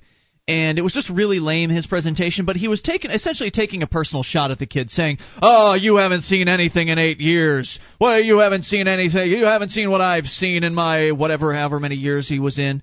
And then Jack Cole gets up on the stand and blows that guy out of the water. 35 years. Yeah, 35 years. 27 of them, I think, were on in the drug squad or something like that, or a significant percentage of them. He was there when it started. Yeah. He was there when the drug war started. Yeah. And he saw the increase in budgets. Of course, we've had him on the show. You can hear our interview of Jack Cole on our website at guests.freetalklive.com. But I don't think that guy, the anti-drug cop, I think he had like, he felt like he'd checkmated that kid, the kid cop. That's so strange, but okay. Yeah. He felt like he checkmated him. He really got him, and then Jack Cole just got up and tore him up. Though the question for me, though, I didn't. Jack was humble about it. He didn't direct anything. He just said one of the first things he's out of his mouth was 35 years. Yeah. Oh yeah. He didn't really take a direct shot at him, but you could tell that Jack was striking back on behalf of LEAP, and that was really cool. Though I don't think that cop was still in the room at that time. I'm not sure about that. I think he might have given his testimony and left.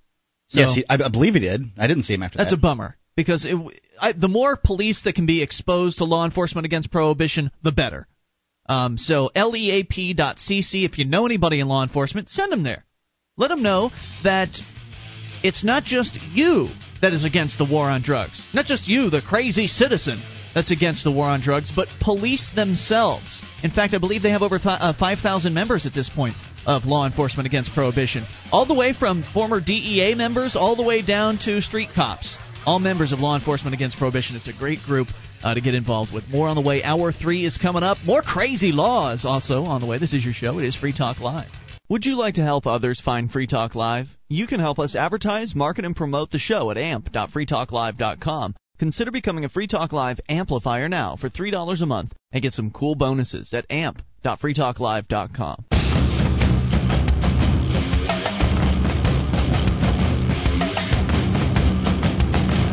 This is Free Talk Live, your show. You take control of the airwaves toll free at 800-259-9231, the packet8.net toll free line for you. That's 1-800-259-9231. It is Ian here with you. And Mark. As we launch into hour number 3, you can bring up anything. That's why we call it Free Talk Live. You can also join us on our website at freetalklive.com. All the features, we give them away. Once again, that's freetalklive.com. Now, we started two things last hour, and we're going to sort of reset and continue in a way. Last hour, you started telling us some crazy laws in this country, Mark, and they're always good for a good chuckle, though, and I doubt very many of them are ever enforced. And so I wanted to get back into some more crazy laws, since we have different radio stations on at different hours of the show. West Virginia is joining us in this particular hour, WVTS, Super Talk 950. So I think we should do West Virginia of the crazy laws, and then we'll start talking about how the police have become extra militarized. Well, the West Virginia's got it's a long list. According to the state constitution, it's unlawful for anyone to own a red or a black flag. Wow. Okay. In Alderson, West Virginia, one may not walk a lion, tiger, or leopard, even on a leash. This must be a law because of something happened. Yeah. And there has to be. Right. I don't know. Maybe there's a chance that some of the lawmakers were just sort of getting creative. Like, we wouldn't want this to happen. We don't want any tigers out there. I don't know. Go ahead. A person may not hold public office if they've ever taken part in a duel. A person may be jailed for up to 6 months for making fun of someone who does not accept a challenge. Wow. Okay. Doctors and dentists may not place a woman under anesthesia unless a third person is present. Man, they're really protecting their women there in West Virginia. Well, now I could understand that one. Not that I'm for it necessarily. Well, I can understand that if a woman wants a third person present, that's fine and everything. Right. I don't think we need a law for that. I don't think so either. But I mean, they're concerned. Like, there's been sicko doctors out there. But then again, there's also a chance that a doctor could be a gay man and take advantage of a guy. It could very well happen. Right. What about me? What about me and my molesting? Yeah, you need protecting too. Huntington, firemen may not whistle or flirt with any woman passing a firehouse. Apparently, the gay firemen can whistle and flirt with the men passing the firehouse.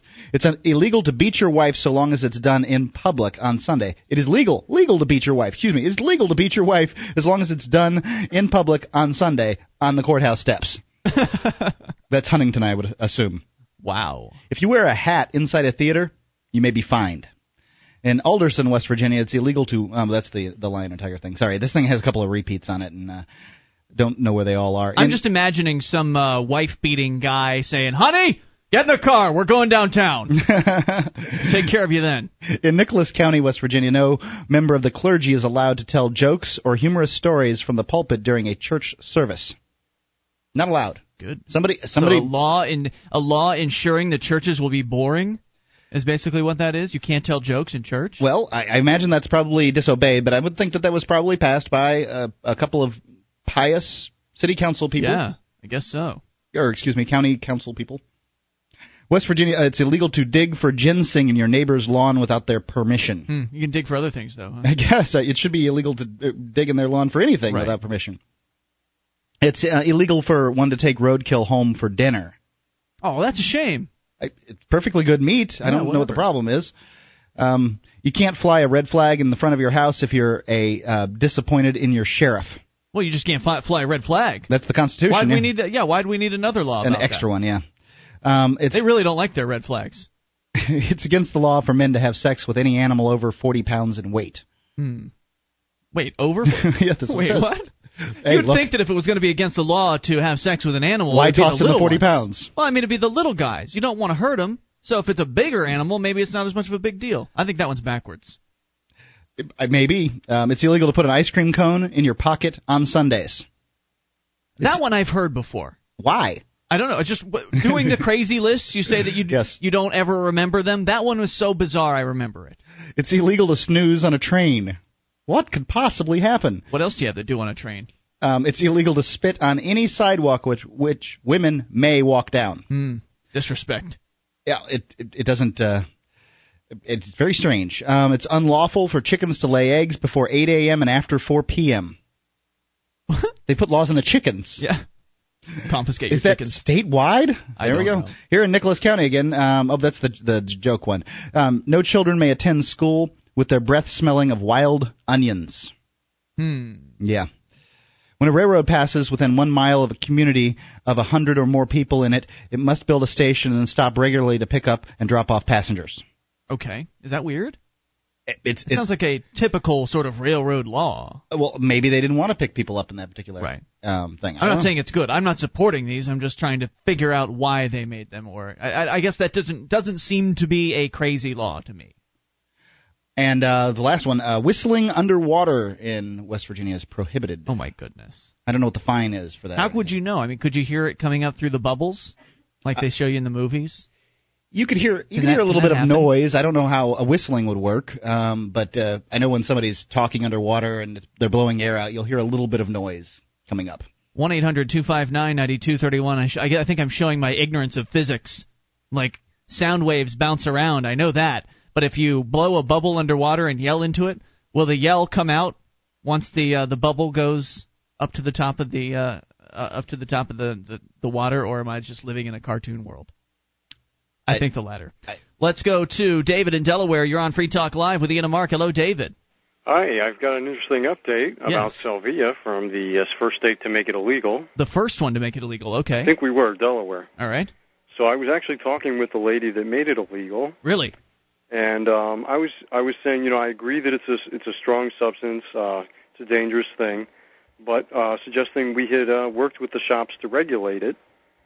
And she merely said, well, you can only get it on the Internet, and we don't want people DUIing on Salvia.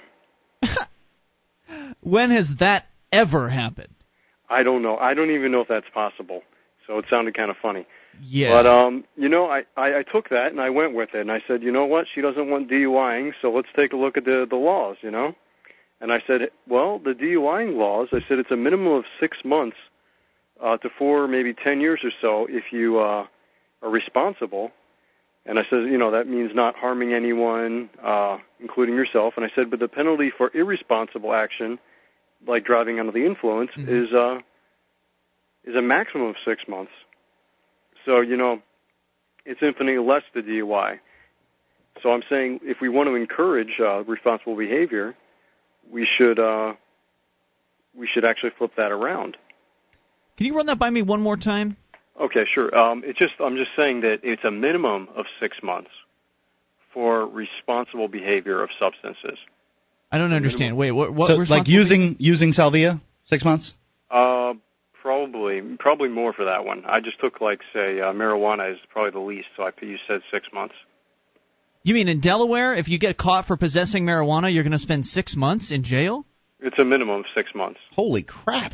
And you're saying that if you would get a DUI, then the first penalty there is less than 6 months. It's a maximum of 6 months. So in other words, gotcha. They make sure you cannot serve as much time as if you were irresponsible. I see. If you're irresponsible. I'm still enjoying the suggestion that anyone would ever use Salvia while driving. I mean, that just sounds funny. That is psychotic. The only way you could know about Salvia is to have done research on Salvia for the most part. It's not really, pimped out in the stores or anything like that. And you would know that it's a very psychedelic substance. I mean, it's a hallucinogen, essentially. Is it a dissociative? I don't really recall what the exact term is for Salvia, but it's going to mess you up. And you aren't going to want to get behind the wheel of a car at all. In fact, you need to be in a dark place, a comfortable place. You need to have a sitter. So anybody that smokes Salvia while driving deserves whatever it is they get. Yeah, but the interesting thing is she sends a reply back, and it's possibly giving me an opportunity to suggest a change in law, as long as it's related to DUI, because that's what she's really concerned about. I mean, I'm concerned about that too. But she says, I raise an interesting point, and she suggests that the reason why alcohol carries such a lower penalty, that is driving under the influence of alcohol, is because, one, alcohol is socially acceptable, and two, some members of the legislature drink and drive, and they get to make the laws. Well, at least she's being honest with you. You know, if you've got an open dialogue with her and she's not being insane, I say continue it, and let us know what happens. Thanks for the call, David. We appreciate it. More on the way. 800-259-9231, because sometimes it's hard to have a dialogue with the drug warrior. They just want to rant and rave.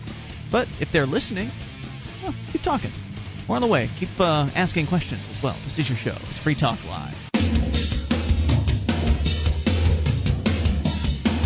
Free Talk Live, toll-free number for you, 800-259-9231, the Packet8.net toll-free line. It's Ian here with you. And Mark. 1-800-259-9231. You can also join us on our website at freetalklive.com. All the features there are on the house. We give them away, and that does include the bulletin board system. Over 180,000 posts, over 1,400 people interacting. It's all totally free, and it is a lot of fun at freetalklive.com. Unlock the key to their heart this Valentine's with 1-800-Flowers.com.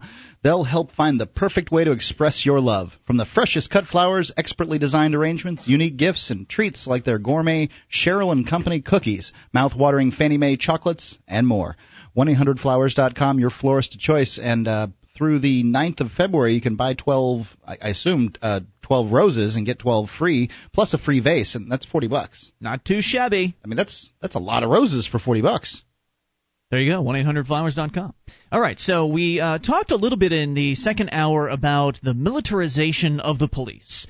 And the article was about how the military is actually just giving a bunch of military equipment, that of course your tax dollars paid for, to the police. And that was just one point that I wanted to make on how the police have become more and more militarized over time. And I thought it made it pretty clearly. But apparently Popular Mechanics has done an entire expose on this, Mark. They did. I am a subscriber to Popular Mechanics. I like to tinker with things, and I especially like to read about other people tinkering with things. So I was surprised to see, because Popular Mechanics loves to show guys the latest gizmos and gadgets that kill people from the military. I believe on like the death ray gun thing. I think it might have been the last issue that came out. They had the new version of the Tomahawk missile there. Okay. You know, and it could be nuclear, a nuclear delivery system. Amazing. But they just love that stuff. So for them to come out on an article like this really surprised me. It's very middle of the road, but it takes a hard line against the SWAT team use. Really? Police and soldiers are supposed to be different. Hold on just 1 second. It's from Popular Mechanics, and it's the Glenn Harlan Reynolds. He's the guest editorial law professor. Harlan? Harlan? Is that was going to be my first name. Oh God! My parents almost named me Harlan. Well, instead they named you Ian. It's not like you. It's not like you dodged a bullet. It's soldiers. Like Harlan Sanders, the colonel. The colonel. That was his first name. I thought it was Colonel. Soldiers and police are supposed to be different. Soldiers are aimed at enemies from outside the country, and they're trained to kill those enemies and their supporters. Right. Blow stuff up too. In fact, killing people and breaking things are their main reasons for existence. Police look inward. They're supposed to protect their fellow citizens from criminals and to maintain order with a minimum of force. That was the idea, at least. That's the difference between Audie Murphy and Andy Griffith. Nowadays, I assume Audie Murphy must be some kind of war guy on television or movies or something. Yeah, I don't realize. It's some old show. I don't remember. Yep. But nowadays, police are looking and acting more like soldiers than cops, with bad consequences. And those who suffer the consequences are usually innocent civilians. Yep. The trend towards militarizing police began in the 60s and 70s when standoffs with the Black Panthers and the Symbionese Liberation Army and the University of Texas bell tower gunman Charles Whitman convinced many police departments that they needed more than 38 specials to deal with the unusual high-intensity threats. In 1965, Los Angeles Inspector Darrell Gates, who later became the police chief, signed off on the formation of a specially trained and equipped unit that he wanted to call the Special Weapons Attack Team. By the way, Gates is a major drug warrior. Oh, yeah. Yeah. The name was later changed to the more palatable Special Weapons and Tactics, SWAT. Programs soon expanded beyond big cities with gang problems. Abetting this trend was the federal government's willingness to make surplus military equipment available to police and sheriff's departments. As we talked about last time. Yes, all sorts of hardware is available, from M16s to body armor to armored personnel carriers and even helicopters. Lots of police departments grabbed the gear and started SWAT teams, even if they had no real need for them. The material was free, and it was fun. Don't blame the police. Heck, if somebody gave me a Bradley fighting vehicle, I'd play with it too. I'd probably start a SWAT team so long as I didn't have to foot the maintenance bill. And, of course, the police departments don't. Right. The taxpayers do. Yep. Thus, the Sheriff's Department in landlocked Boone County, Indiana, has an amphibious armored personnel carrier. According to that county's sheriff-elect, the vehicle has been used to deliver prescriptions to snowbound elderly residents and to provide protection during a suspected hostage situation. Jasper, Florida, with 2,000 inhabitants and 2 murders in the last 12 years, obtained 7 M16s from the federal government, leading an area newspaper to run the story with this. The newspaper had a story with the subhead: 3 stoplights, 7 M16s. This approach, though, has led to problems both obvious and subtle. The obvious problem should be especially apparent to readers of this magazine. Once you got a cool tool and you find you want to use it. It's true whether it's a pneumatic drill, a laser level, or an armored fighting vehicle. Well, they say, if you give a man a hammer, he's going to look for stuff to hit. Everything he sees is a nail. Right. SWAT teams designed to deal with rare events wound up doing routine police work, like serving drug warrants. The subtle effect is also real. Dress like a soldier, and you think you're at war. And in wartime, civil liberties, or the possible innocence of the people on the other side, that doesn't come up much. But the police aren't at war with the citizens they serve. At least they're not supposed to be. This was a neutral article? I'm just telling you, like this makes perfectly good sense. Yeah. The combination of these two factors, this was put in Popular Mechanics. Yeah. You can't get more middle of the road. It's aimed at Democrats, the Republicans. The publication is middle of the road. The article, on the other hand. Well, he gets a little namby-pamby at the end. All right. The combination of these two factors has led to some tragic mistakes. No-knock drug raids involving dynamic entry where the wrong house has been targeted, or where the raid was based on informants' tips that turned out to be just plain wrong. On September 23rd, 2006, SWAT team descended on the home of a farmer and his school teacher wife in Bedford County, Virginia. I was held at gunpoint, searched and taunted, and led into the house. A.J. Nichols wrote his local newspaper, I was scared. Oh, this was the porn one, right? Yep. I was scared beyond description. I feared that there had been a murder, and I was the suspect. And when the couple's 3 children came home, the police grilled them too. The family was held under guard for 5 hours as the SWAT team ransacked the place, seizing computers, digital cameras, DVDs, and VHS tapes. 10 days later, the cops returned the belongings, and they're very lucky. Lucky to get it back. Really lucky to get it back. It is unusual. The cops returned the belongings, and it turned out that the special anti-child porn police unit that had made a mistake while tracing a computer address and sent the SWAT team to the wrong home. Sometimes homeowners are killed in these actions. Other times, it's the officers. When a narcotics task force raided mostly the former. Yeah, well, they've got they're on the surprise. Right. They've got the armor. There's a better chance they're going to survive, even in an armed instance. Sometimes homeowners are killed in these actions, but other times it's the officers. When narcotics task force raided the duplex apartment in Jefferson Davis County, Mississippi in 2001, they arrested one tenant, then burst into the adjacent apartment of Corey May. Thinking a burglar had broken into the bedroom he shared with his toddler daughter, May shot the officer fatally. May was convicted of murder and sentenced to death. However, his sentencing was overturned, and a motion for a new trial is still pending. Yeah, but he's still not in a good way. Right. He's still in prison for 6 years for shooting somebody who came into his house, into his bedroom. He thought he was being robbed or harmed or attacked. And who can blame him? You got a bunch of men screaming and yelling, kicking in your door. It's 3 a.m. You're just barely gaining consciousness. I mean, I don't blame him at all for what he did. Yep. And it happens time and time again. Radley Balco from theagitator.com, I'm sure he's mentioned in this article.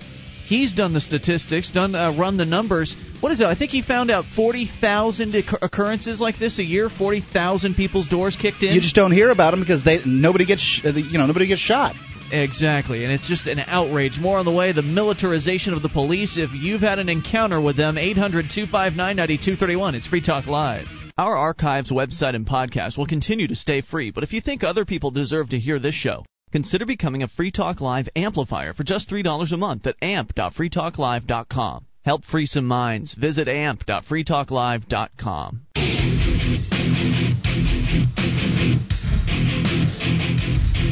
This is Free Talk Live. You take control of the airwaves. Bring up anything toll-free at 800-259-9231. The packet8.net toll-free line for you. Ian here with you. And Mark. And you can join us on our website, freetalklive.com. All the features there, we give them away. And that does include the live streams, broadband version of the show, dial-up version, both totally free, freetalklive.com. Get registered now.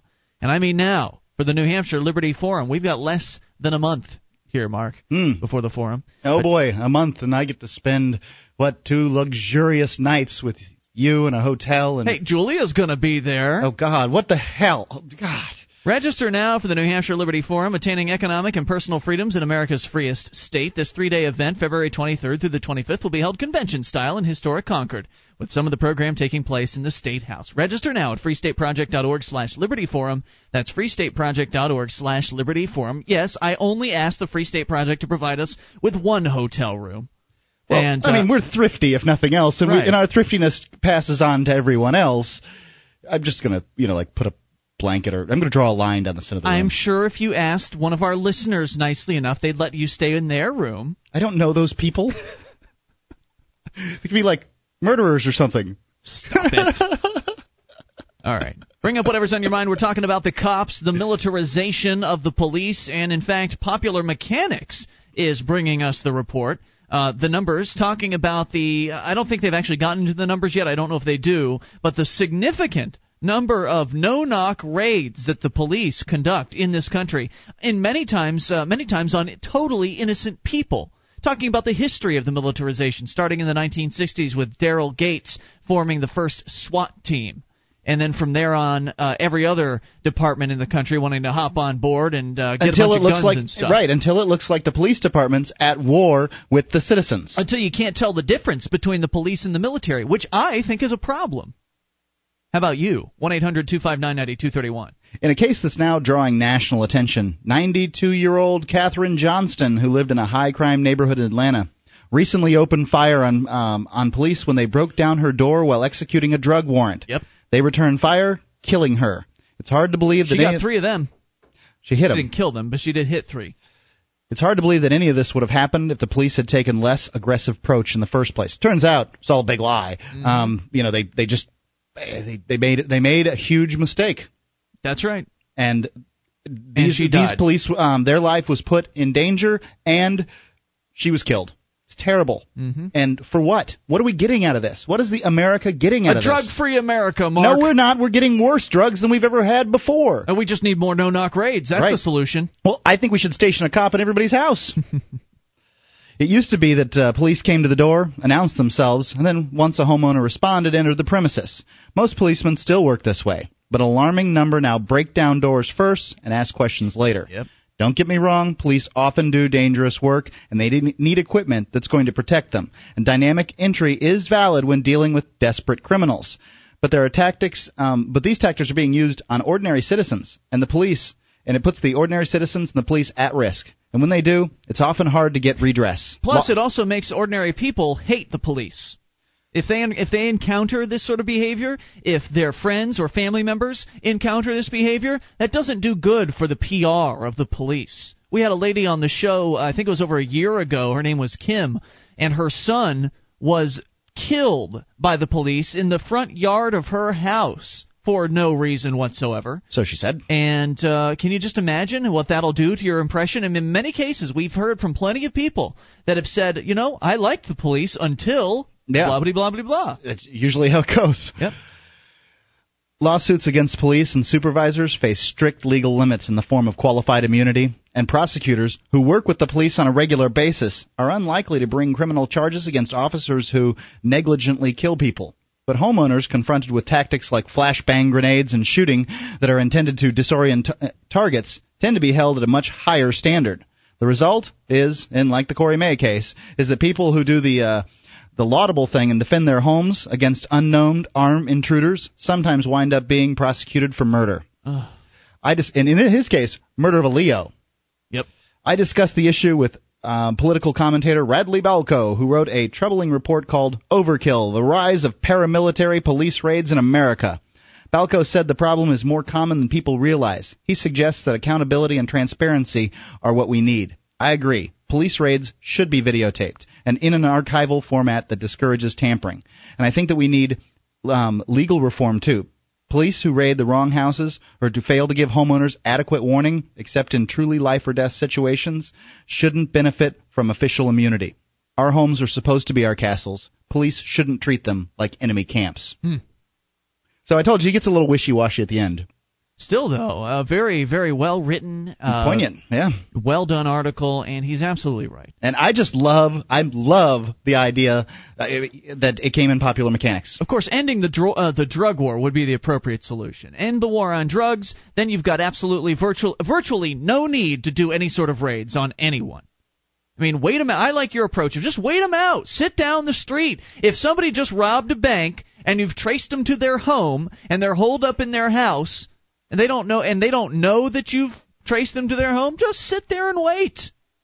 It's okay. I'd rather have you sitting and wait, police department, and pay the extra time for the overtime or whatever it would be required to do that, than have to have them pay out $500,000 in a wrongful death lawsuit. Oh, please, they're not going to do that. It's rare that happens, but we did read a story last week where a couple of guys got $100,000 because they had their heads crushed into the carpet at a car rental agency where the police had mistakenly chased them as the wrong guys. Oops. Well, here's another oops for you. In yet another example of over-the-top drug war-related SWAT-style policing, this one from StopTheDrugWar.org.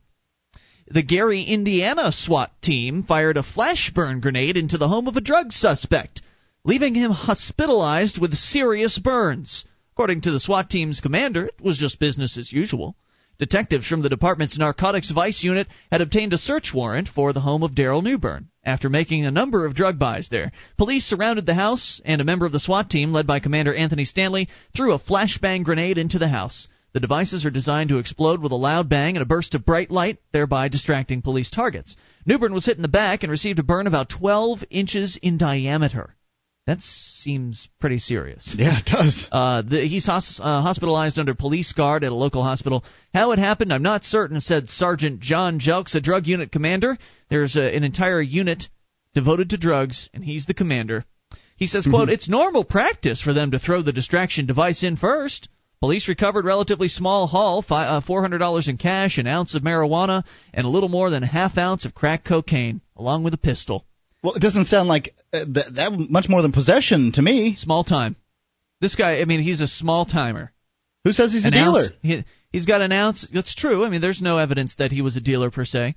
Rather than investigating whether the use of SWAT teams and the firing of flashbangs is appropriate police behavior in low-level drug raids, the local newspaper limited itself to making smart remarks about the injured man's name. Quote, "With a little help from the Gary Police SWAT team, Daryl Newbern had a most appropriate name on Monday." That's not funny. That's an insult. He to had this a new man. bird. Yeah, it was a new bird. Isn't that cute? This is the kind of reporting that we're doing now in America. This is journalism in America today.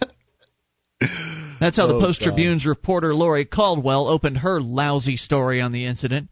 And yes, I inserted the lousy. The sergeant says, "We knew he was in there and that he was armed."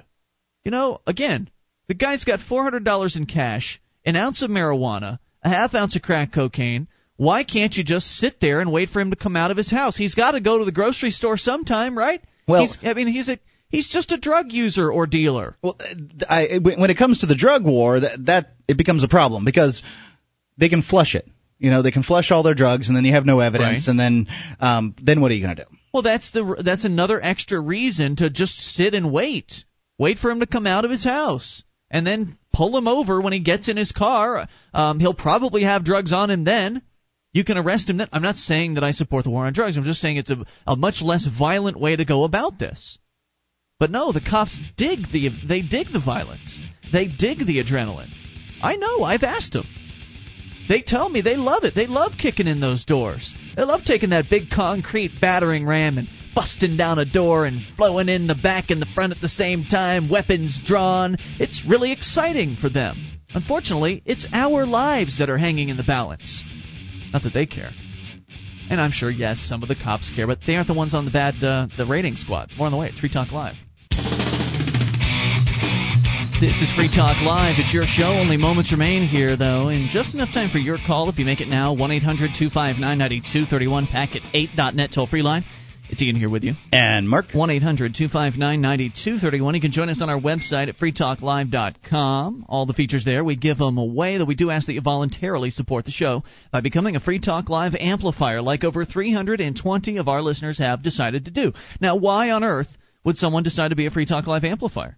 Well, I would assume that they enjoy the show, believe in the message of liberty that we're putting out on the airwaves and the podcast waves and whatever other waves we're putting them out on, and they want to see that happen more and more. Bring more listeners, get more affiliates. Because that's what the AMP program does. It really does. Advertise, market, and promote, and it's a simple concept. Since we give away the website, all the features there, we give it away for free. This is above and beyond all that. It's a completely voluntary option for you to show your support for Free Talk Live to the tune of as little as $3 a month. That's all that we're asking for. We take the money in and we turn it around into promoting the show, getting on more radio stations, getting on more people's internet connections, spreading the message of freedom and liberty. So if that's important to you, head over to amp.freetalklive.com. You'll also learn about some of the perks that amplifiers get access to. And then there's also some milestones that are involved in the AMP program that everyone will benefit from, whether or not they're amplifiers. The next milestone, for instance, is the webcam. So that's on the way. But we're going to need about $250 more in AMP to get to the webcam. So head over to amp.freetalklive.com. Now, the webcam will be for everybody, right? Correct. All right, so we were talking about the militarization of the police. If you've got a story, would love to hear from you at 800-259-9231. But in the meantime, we go to the Jews for the Preservation of Firearms Ownership, the JPFO, and an alert from them. Since we're talking about guns and militaries and things like that, I thought this was appropriate. Well, they certainly didn't wait long, did they? Alan Corwin, the author of Gun Laws of America, recently alerted us to some ominous activity taking place in Congress. Less than 3 weeks after the 110th Congress convened, they've already proposed four new gun laws. Here they are. The Child Gun Safety and Gun Access Prevention Act of 2007 would raise the minimum age for the ownership of a semi-automatic rifle from 18 to 21.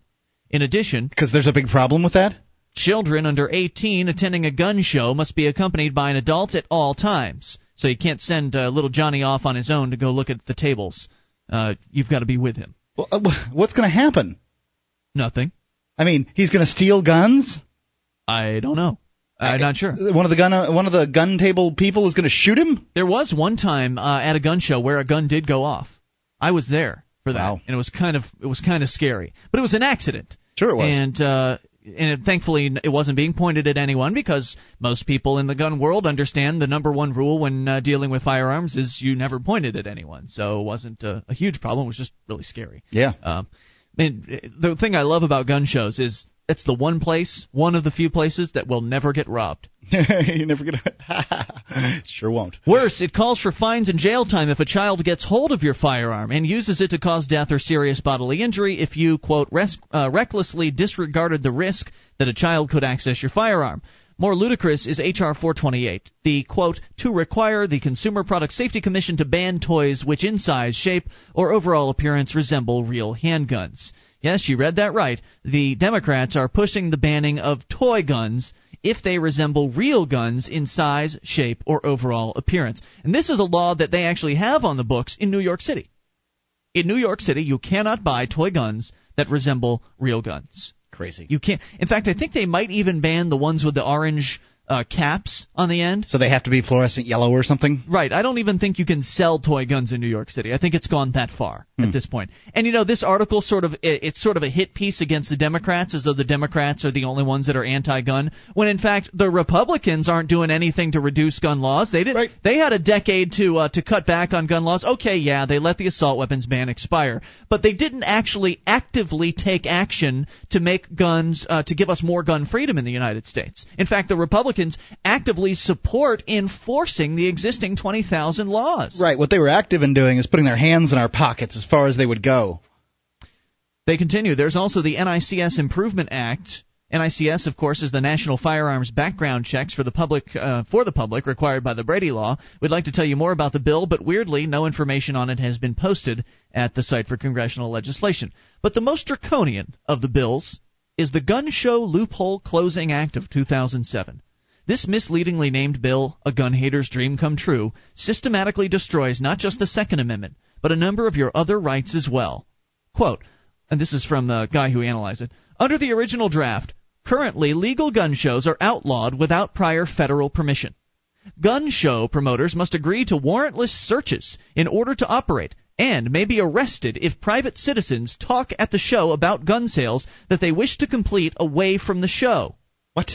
Well, one of the things that you do when you go to a gun show is, or some people do, is they'll carry around their own personal weapon, maybe strapped to their back, or what they'll do a lot of times, they'll have a sign that they'll post to their back listing the firearms that they personally own and personally have for sale. See, there's the people that have tables at the gun show, right, and then there's just the patrons. So the patrons will come in sort of pimping their wares, advertising their guns that they want to sell on their person. There's all that extra backspace, might as well use it for advertising. Right, so you would maybe see me walking around, hey, I want to buy that AK. You got an AK for sale? Oh, yeah, sure. And then talking about maybe going outside of the gun show and doing that sale, apparently now going to be illegal if this bill passes. The right to assemble peaceably at a gun show or even plan for one carries stiff prison terms unless federal licenses are issued in advance. They do like that kind of thing. Well, you need licenses. We need to check on your mandates and stuff. Massive new bureaucracy is created because all shows and their exhibitors must be registered 30 days before the show, then again 72 hours before the show, and again 5 days after the show.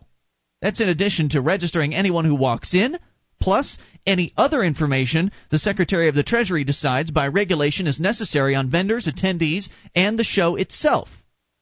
So all kinds of new hoops for gun show operators to jump through. It used to be that you could just walk up to a gun show, give them your $7 or whatever the admission fee is, walk in and look around. Now they want information on the visitors. This is going to kill gun shows. Yeah. This is just the beginning, folks, says That's the what they want to do, JPFO. though. And we're in this alone. You may recall that President Bush has declared his willingness to sign any, quote, assault weapons bill that comes across his desk, so we probably shouldn't expect too much opposition to legislation of this type. All these laws, of course, will be enforced by our friends at the BATFE. This begs the question, how many wake-up calls and how many knocks at the door do we need? 1-800-259-9231 is the toll-free number. So I guess the message here is get your guns now, right? Yeah, get loaded up. Yeah. Why wait? I mean, the longer you wait, the more draconian the laws are going to be. Now's the time to buy the AK-47 and bury it in the backyard with 4,000 rounds. And, of course, the longer you wait, also the higher the prices are going to go as well. And I think you can get 1,000 rounds of AK-47 ammo for like $150. Really? Which, that seems pretty reasonable to me. I guess.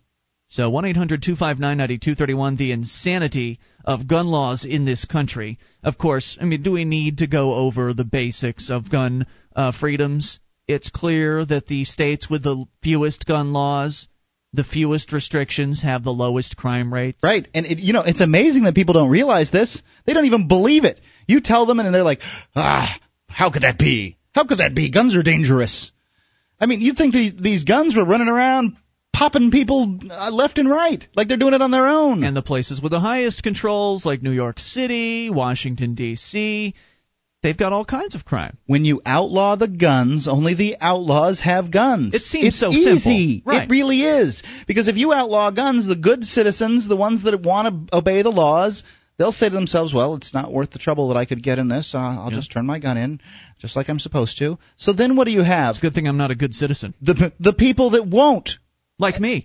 Well, worse than you. You're going to make me a criminal. Well, they're going to make you a criminal by the possession of your gun simply because you won't give it up. That's right. But but then you've also got that real criminal element that will use violence on people to get what they want. Yeah.